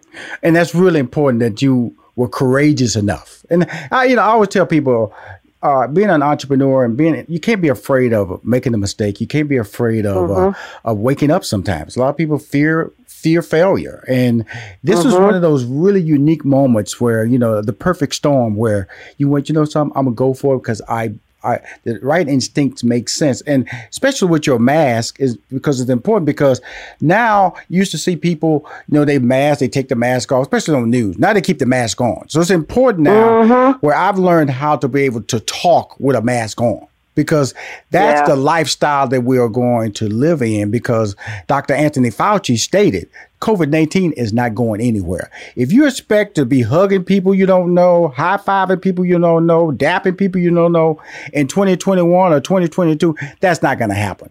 The way we have lived our lives will never be the same. So you are at the stage of an industry I feel is not going anywhere. It's just how do you build it and how do you hold on to it? How do you hold on to it and maintain and sustain growth in this, I guess we'll just say, this growing facial mask industry? Sure. I mean, you got to always keep it fresh. Actually, I have a creative session with my team tomorrow. So right now, as far as adult masks, we've only been doing black and white. Right. So we're, coming into the holidays, Halloween, we're going to start offering some graphics on the adult masks. I love it. Yeah, and we got to always stay fresh. So I'm branching even outside of face masks, getting into isolation gowns and other, hot needed PPE items. So the way to stay relevant is just always have, and you know this from your background, is just have material that people want to see and products that people want to buy. And so masks are one thing, and that's definitely getting more of a crowded space. Full disclosure, like now everyone's selling a mask. Right. So because my foot's already in the door with some universities, the military, hospitals, I'm now creating other products that I know they need and want. And so I started another company called Axel Protect, where we're getting a purchase order this week for 30,000 isolation gowns from a huge hospital system up in the Dallas area. And I just filed for that design patent last Friday, so it's now patent pending for my new isolation gown design. And so we're getting into gowns as well. So you just got to always just not be afraid to pivot, not be afraid to fail. But if it feels right, just keep doing it. My dear, she's my friend. Met her in 2017. I always like to say she's my first. I started Money Making Conversations in May of 2017. She was one of my first guests on my show in the fall of that year, and I just loved the growth of my show and my brand, and watching the growth of her brand and watching it pivot. And I have to say this honestly. I love you to death, Megan Eddings, and I appreciate you, and I will support you. And always send me links. I will support you on my social media. I will support you on my podcast and my syndicated radio show, in my newsletter. I believe in you, and don't change, and keep winning, because you are very, very, very special, and you're a testament to hard work and also trusting your natural instinct, because that's how you win. You have to one day wake up and go, it's on me. I believe in me. Let's move forward. That's right. And if you don't believe in it yourself 100%, like just chant, I don't know. I say to myself, confidence, confidence, confidence. I actually say that out loud. I mean, no one's 100% confident. We all have times where we're like, feeling a little insecure for whatever, but you got to coach yourself and just push through it. Wow. And Rashawn, I love you too. I mean, you're one of my biggest supporters. I'm one of your biggest supporters. You've clearly blown up since 2017. I mean, you're like all over the world, iHeartRadio, like you're everywhere. So whatever I can do to continue supporting you, I'll do. Well, we know when those October masks come out, let Rashawn know so I can put it on my social media, and we can keep winning together as friends. All right? Keep winning. Thank you, Rashawn. All right. Tell your husband hi and tell the family hi down there. Now, tell them I support you and believe in everything you guys are doing now, and keep giving good service to the community. Okay, Megan?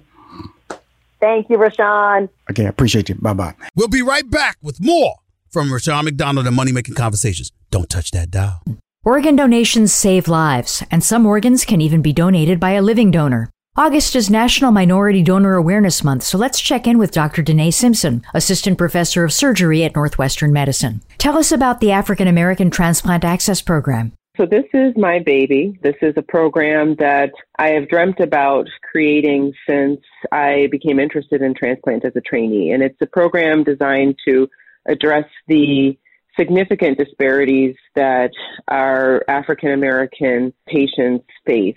The program is designed to educate patients about transplant, let them know what transplant can provide to them, and to help them access the resources that they find so scarce and so challenging to access in order to get them on the transplant path and back to, some type of meaningful life. For more information, visit nm.org/radio.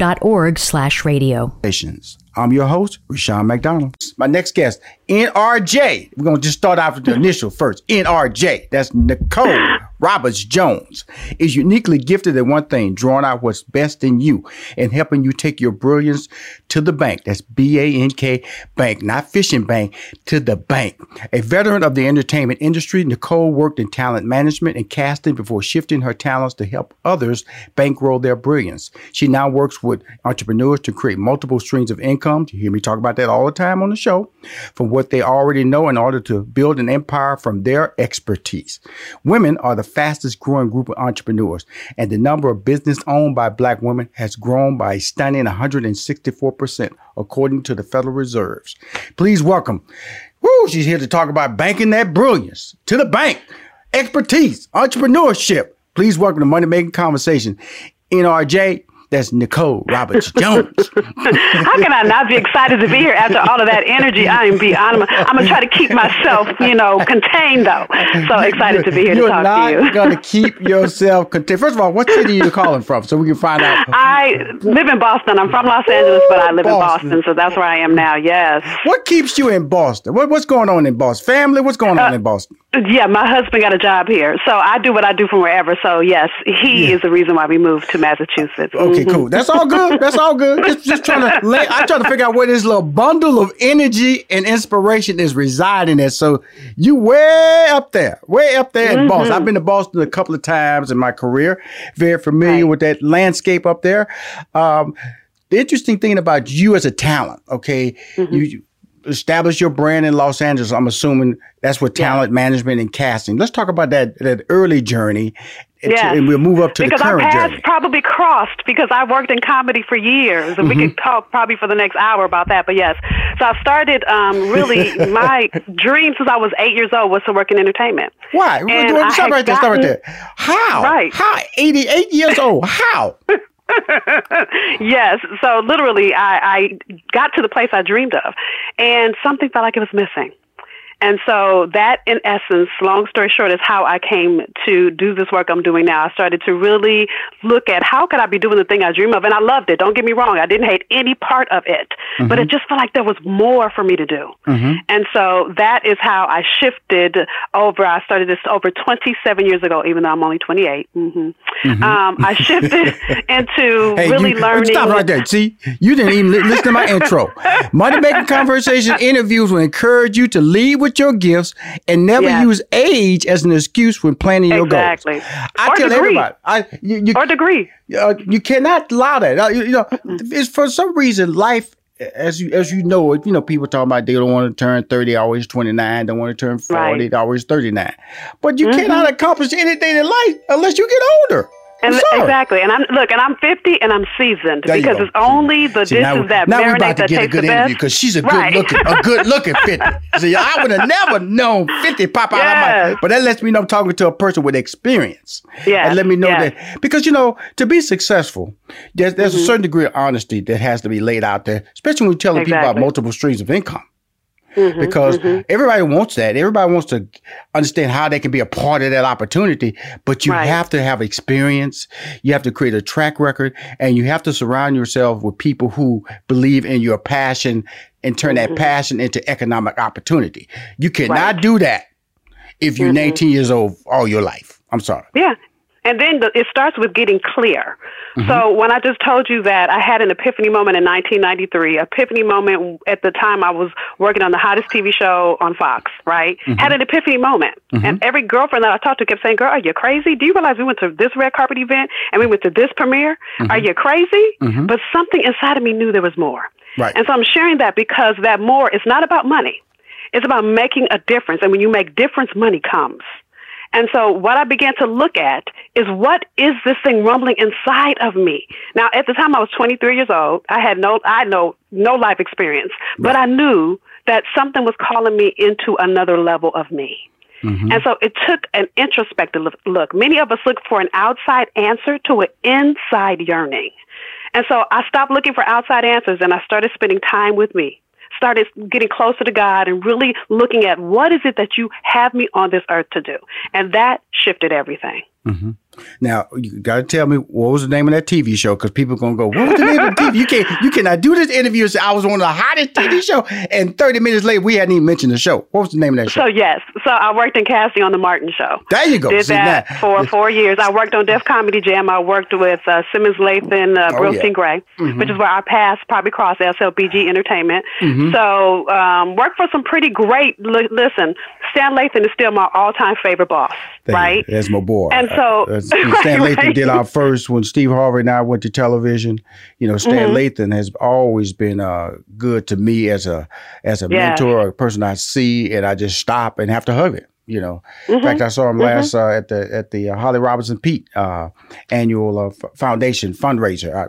So I got a picture. Took a picture with him. I said, brother, I got to take a picture with you. Love me some Stan Lee. Stan was the absolute best boss, and it was while working with him that I had this epiphany. So it was really hard because Stan, again, when you work with Stan, you feel like family. You don't feel like you're working a job. Right. Matter of fact, when I quit, Stan said, "What can I do to have you stay?" So he made it hard for me to leave. Right. But I knew that there was more out there waiting for me. And so that, in essence, had me leave my Hollywood dream. Now, don't get me wrong. I miss all the Hollywood parties, right? Yeah. But what I'm doing more, I realize now, I took the same exact things I was doing in casting and talent management, and now I help people actually manage their talent. Okay, how do they take their gifts and talents and actually make money from it? Okay, let's talk about this Hollywood life, because I've lived that Hollywood life.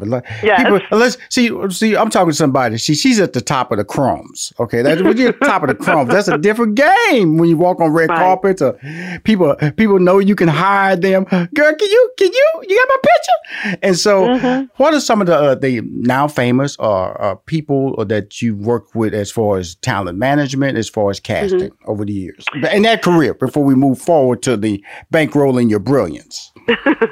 So in casting, I worked with Eileen Mack Knight, she became to be known, right? So I worked on several, Rock, Martin, as I said. I worked on Meteor Man. Guys, you know how old I am, so now you got my memory going. I worked on Meteor Man. I worked on several movies. I can't even think of all the movies. That was Robert Townsend's movie, right? Meteor Man, right? Exactly. Absolutely. And he had a TV show called Townsend Television. I worked on that. So I worked on several TV shows Fox. and several movies, right? And then when I left there, when I went to work with Stan, we managed many of the Def Comedy Jam comedians. So Bill Bellamy, Joe Torre, Guy Torre, Cedric the Entertainer, and then I got to also work at, during the audition process for many of the Def Comedy Jam comedians. So I interface Adele Givens, Yvette Wilson. I'm trying to remember all the names of the people that we got to manage. Right. And so really having hand in their careers, shifting from just comedy to doing movies and TV and stuff like that. Rashawn was struggling to get on Def Comedy Jam because, you probably looked at my little video and, pass. Okay. No, that was Bob Sumner. You know Bob. That was Bob Sumner, but I did help. And I interviewed Bob Sumner, too. I said, Bob, I'm going to tell you something. I'm going to tell you a little side story about me. See, I started doing stand-up comedy before, I went in the white game. I was in the white comedy. Jerry Seinfeld, all that, Bill Hicks and Dennis Leary. That was me. So when the Def Comedy Jam popped out, they looked at me and go, nah, you can't make black people laugh. They said that to me. And so I had to go to the black comedy competition in Oakland, make the finals. And then they went, okay, you can make black people laugh. We good. I lost and I'm gonna tell you, Ricky Harris.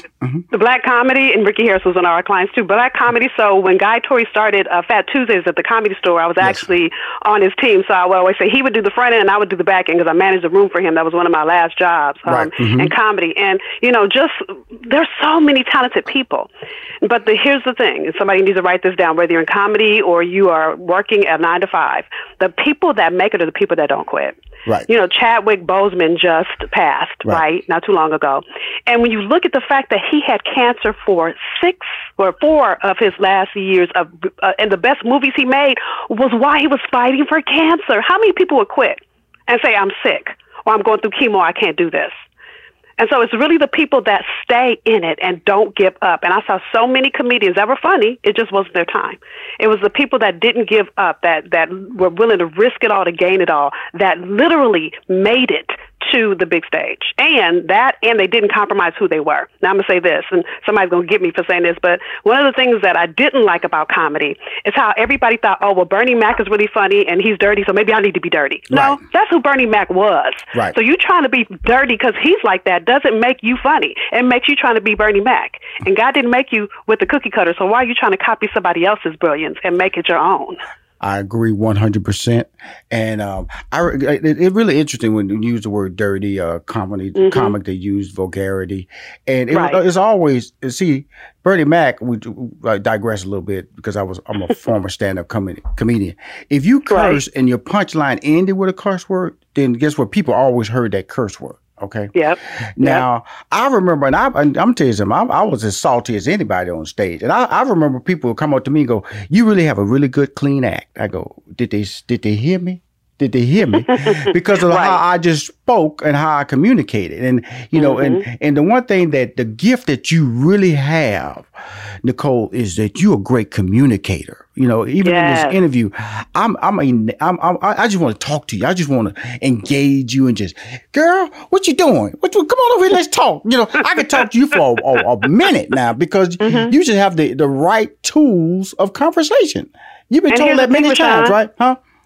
Even a great comedian, all a great comedian is a storyteller. Even, dare I say, Jesus, if you read all the stories in the Bible of him doing stuff, it's stories, right? And so when you think about it, even the greatest CEOs have the greatest story behind them. If you think about people like Tyler Perry, the fact that he lived in a car, right? And so does Steve Harvey, right? We can go on and on. It's the story that people follow.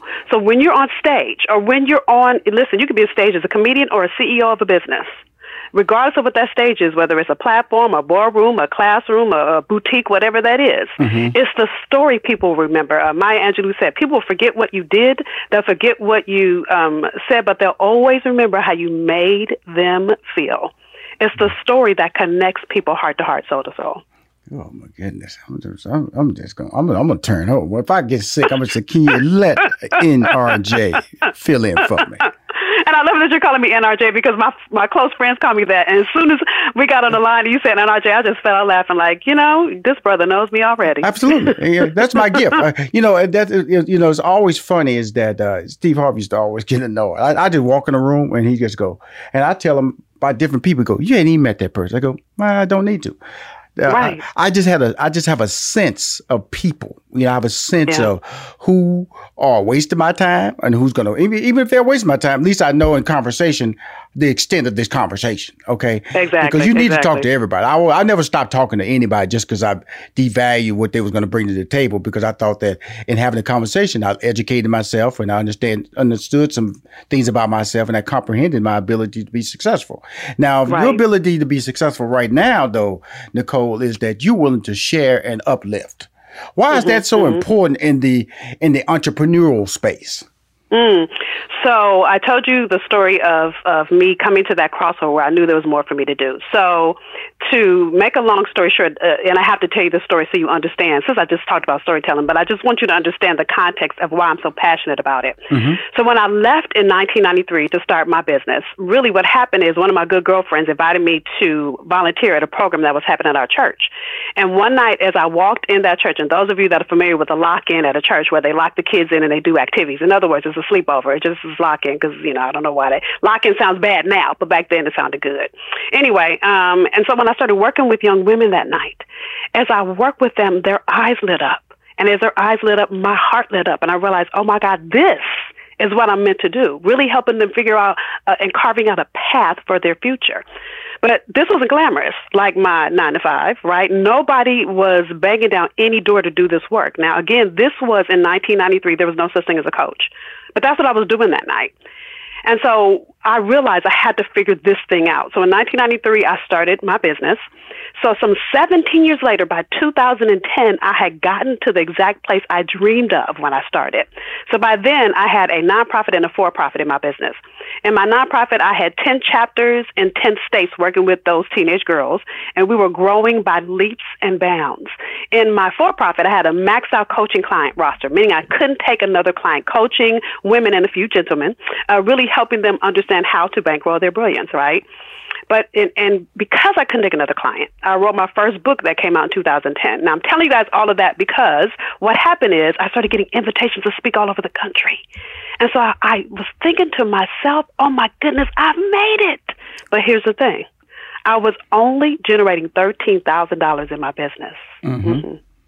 Which means I had a big fat, community service, because there's no way I was living off of $13,000. So yes, absolutely. I had a daytime job, right, which I was an adjunct professor at the time.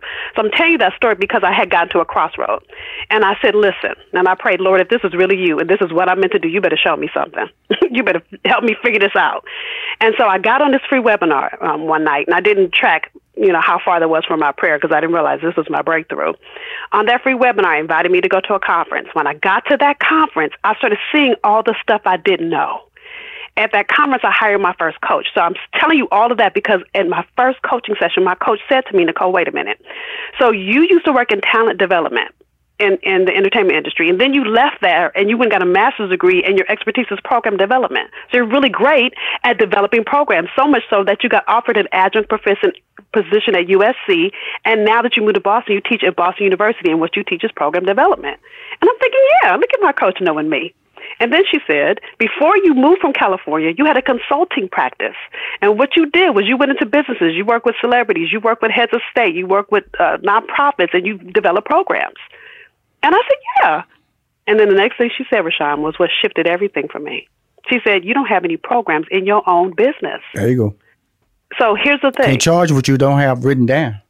But not only that, you can't only, listen, if you only have in your business ways to generate revenue where you have to be present, you're already capping off how much money you can make. Mm-hmm. Because if you only have 8 hours in a day, first of all, you're not going to work all 8 hours on clients, whether it's coaching, consulting, whatever it is you're doing, That's right? called working wealthy.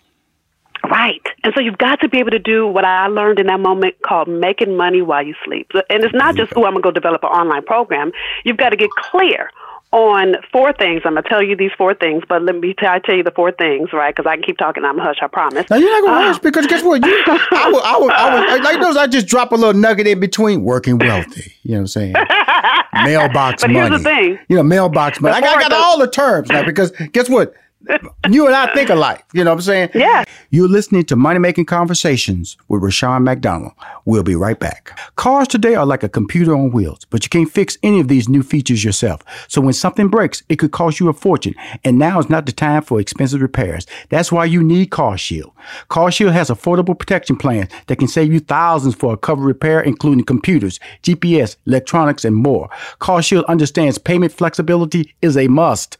Plans are customizable and as low as $99 a month. No long-term contracts or commitment. Plus, you get to pick your favorite mechanic or dealership to do the work, and CarShield takes care of the rest. They also offer complimentary 24/7 roadside assistance and a rental car while yours is being fixed. CarShield is America's #1 auto protection company. For as low as $99 a month, you can protect yourself from surprises and save thousands. Call 1-800-CAR-6000 and mention code MONEY, M-O-N-E-Y, or visit carshield.com and use code MONEY, M-O-N-E-Y, to save 10%. That's carshield.com, code MONEY. A deductible may apply. Welcome back to Money Making Conversations. I'm your host, Rashawn McDonald. The thing I appreciate about the whole situation is that when we go through life trying to figure out, and people start calling, is defining how much is our value. Is it 5,000, 10,000? Is it 1,000? And sometimes it's easy to go, okay, I'll be there. Okay, thank you for. And so right. You have to eventually find your value and then build off of it. And that's what we're talking. That's the part we're about to go right now. That's why I'm going like, I've been here. I'm the worst person to manage myself. I hate the fact that that I negotiate stuff because sometimes I do. That's why I got good friends go, man, you better go tell that dude to take a hike. That's under your value. Okay, thank you, man. Because we don't value our intellectual property because we don't do what we do to us. Yes. So there's things that are intrinsic to your DNA, which I call your distinct natural ability, that you do on autopilot. Mm-hmm. So you'll say things like, and if you haven't said it, I know I have, oh, doesn't everybody know how to do this? Or, oh, this is easy. Well, yeah, it's easy for you. Yes. and that's why sometimes you could get undervalued saying that. And yes. I've done that and I've caught myself, but it's even more so the truth when you try to do it for yourself. You realize how difficult it is. It's easy. Like I was telling you, I should know Steve Harvey's blood pressure, what he ate for breakfast, what he ate for dinner, what he didn't like, if he liked cornbread, if he liked, what city he liked to do in Miami, what he liked to do in New York. I knew all that. But when I stopped managing him in 2016, I couldn't tell you none of those things for Rashawn. Right. And so it was important. And it was easier probably for you to manage him Absolutely. Than it was for you to manage. And it's not necessarily a managed thing, but here's the thing.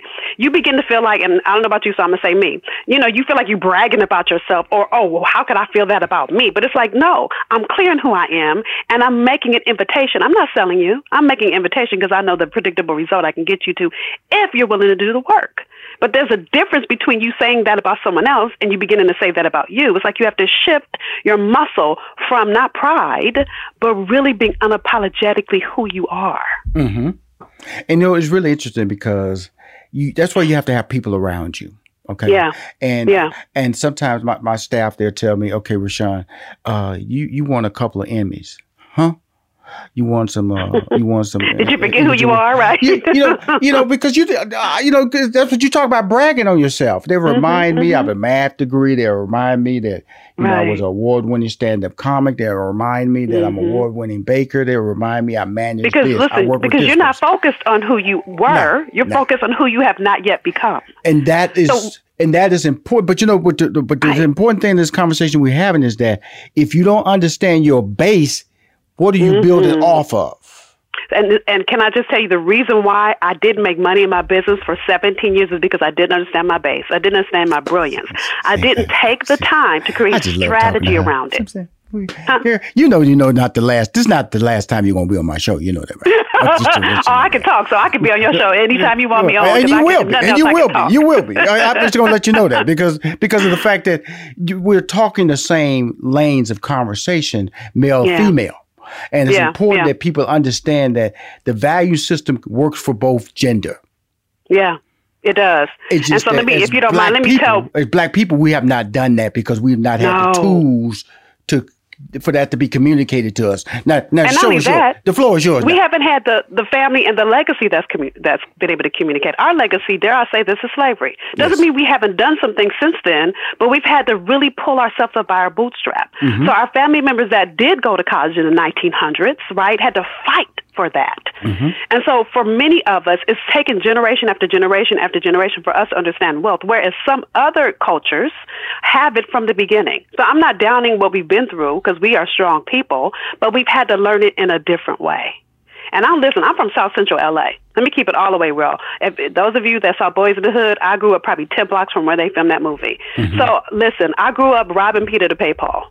So here I am now with a multiple six-figure business with a master's degree, with 8 people on my team, working toward my $1 million year. And, when the neighborhood that I'm from would have defined my life by jail, drugs, and drive-by shootings. There's no way that I should be here where I am. There's no way I should live on the East Coast. There's no way, I can continue. But all I can say is, but God. And then getting clear in who God created you to be and accepting nothing less. So with that, real quick, because I don't want to leave this dangling, is I want to tell people the 4-step framework to what I call my Fierce formula. And I call it Fierce because just like Beyonce created Sasha Fierce when she went out on her solo career and had to stand on stage for the first time and had to conjure up enough courage to do it, many of us need to find the fierce inside of us. And so fellas, if you can't say fierce, say ferocious. It's all good. This is for you too, right? So it's 4 steps. And these are the 4 steps that, by the way, I went from 13,000 to 200,000 in 6 months with these 4 steps. Okay. So first is passion. What are you passionate about? This is why Rashawn and I can talk all day long because we both are passionate about bankrolling your brilliance, right? So what could you do hour upon hour upon hour and never get paid for it? The second is what are you proficient in? Now, the first one and the second one have to correlate. You can't love it and be not good at it. That won't work. Or you can't be good at it and not love it. So for instance, Michelle Obama talked about this in her book, Becoming. She said, I was really great at being a lawyer. I, was offered a partner in a law firm, but I hated it. So you've got to find those 2 have to correlate, and those 2 are really your purpose, passion and proficiency. The third P is what problem does it solve, because it ain't about you. It's about all those that need that gift inside of you. And then, of course, the 4th P is profit. So once you get clear on all 4 of those, that is really the missing ingredient for many people that start businesses and really kept me from bankrolling my own brilliance. Now, you also have 5 tips to bankroll your brilliance. Yes. Now that's the 4 P's, right? That's the 4 P's. No, passion. 4 P's is different. The 4 P's. No. Right. Will you just be quiet? Let me just. I'm about to let everybody know the 4 P's is passion, proficiency, problem solving, and process. Okay. Yep. Now you have 5 tips to bankroll your brilliance. See, I know you've been interviewed with somebody like me, just prepared. So I'm prepared when I get on the phone with a person like you. I've done my homework. I'm not going to sit around here. This is NRJ Enterprise, the premier training and talent development company dedicated to helping you bankroll your brilliance. Okay. Yes, I love it. I love it. I love it. So yes, so 5 tips to back by your brain. So the first one we talked about. Look, we've talked about this so much that if y'all don't get this lesson by now, stop giving away your intellectual property for free. Yes. You know, oftentimes I'm on podcasts or interviews like this, and they talk to me about a side hustle, and I go, nope, I don't call it a side hustle, because if you look up hustle in the dictionary, it has pimp and prostitute in the definition, and I am not trying to have you pimp your gift. Hello, right? Yes. But many of us are. Many of you that are listening are pimping your gift. When someone says to you, oh, can I run this past you? Oh, can I pick your brain? You've given away your intellectual property for free. Or as Steve Harvey would say, you've given away your cookie for free. Hello, right? Yes, thank you. 3 million books So later. stop 3 million books later. Mm-hmm. Right. Mm-hmm. And then the second one, once you get clear on what your intellectual property is, and again, that's the 4 Ps that I walked you through, you've got to build your business with a blueprint. You can't just do whatever, whenever, however. You've got to have strategy, just like they do when they have a house. When you build in a house, your construction folk will tell you to do a blueprint first. You've got to do the same thing in your business, and that blueprint should be built from your brilliance, your intellectual property. Want me to keep going through my 5? Yes, ma'am. I'll keep going. The third one is... Let me tell you something. What you ain't going to do is, I say 5, you stop at 2. Come on now. As much as you are you out of shape? Are you verbally out of shape now? Look, Rashawn, I could talk for the next 5 hours with you, so I'm just making sure. Because you got tired at 2. Okay, number 1, stop giving away your intellectual property for free. Number 2, build your business with a blueprint. What's number 3? And number 3 is you got to move past marketing and begin to build your know, like, and trust factor. Mm-hmm. So let me tell you what I mean, right? Mm-hmm. So many people, you can buy the latest marketing program, right? You can buy the latest marketing. You can hire a marketing coach. If you're not clear on your brilliance, then what you're doing is you're becoming a cookie cutter. You're like becoming a stepford wife in your business. And ain't nobody got time for that, right? So instead, I like to call it dating. You want to date your ideal client in your business. So I like to use an example. When my husband and I went on our first date, if that brother would have brought my ring to the first date, I would have been calling my girlfriend like, girl, please come get me. This man is crazy. Right. But so many of us do that. When we think, oh, I'm going to put up my website and I'm going to put up a sales page and people are just going to buy. We don't know you. Hello, right? Mm-hmm. So you've got to start building ways for people to get to see the value that you bring to their life or their business. And I call that dating. Even in your business, you're dating your ideal clients. That means some free things. You're going to give away some things for free before you put a ring on it, which means they pay you to hire you. There you go. And a lot of people don't understand that you don't have to get paid for everything in achieving your goals. Right. But you've got to let people see who you are. Just because somebody hears me today doesn't mean, oh, I'm going to hire her. No, you might think, oh, is she real, or does she really know what she's doing? So I've got to allow you to experience me in order. Same way, that's why you date. Because what if my husband was bringing his representative to the dates? At some point, I would have seen through the representative and said, brother, this ain't right. Something is not right. Now, and number 4 is so key, though. You should have multiple streams of income, and one should include money making while you sleep. Yes, because at the end of the day, if you only are doing things where you have to be present, I said this earlier, you're already capping off how much money you make. So what I like to use as an example is a couple years ago, between Thanksgiving and Christmas, I'm usually pretty slow just because I like to travel. And so this particular year, I traveled more than I usually do between, again, Thanksgiving and Christmas. So I went to Rome, to Barcelona, to Dallas, to Denver, and to Montego Bay, Jamaica. And all of that in a month, and my business still generated $87,000, and I was not present. So you've got to look at how can you take your intellectual property, how can you be the answer to the people that need you, and how do you package that so they can work with you, and whether it be online or some other way where, again, you're not present. And then last but not least, in order to do all be willing to step outside your comfort zone. Yes, because here's the thing. Comfort zones is where dreams go to die. And I say that because in order for you to do the thing that you really, really want, you're going to have to do it afraid.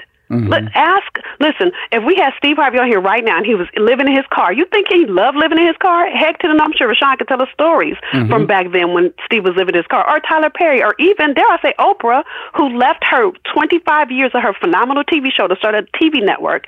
And most of us forget that first year, it was the lowest rated television network out of all the networks we've never even heard of. Yes. And yet, Oprah had to do it afraid. Sure, she had a great TV show, but she didn't know how to run a network with 24/7 programming. And so what she had to be willing to do was risk it all to gain it all. And that's the same thing you will have to do. The same thing I had to do when I started my business. is I had to risk it all to gain it all.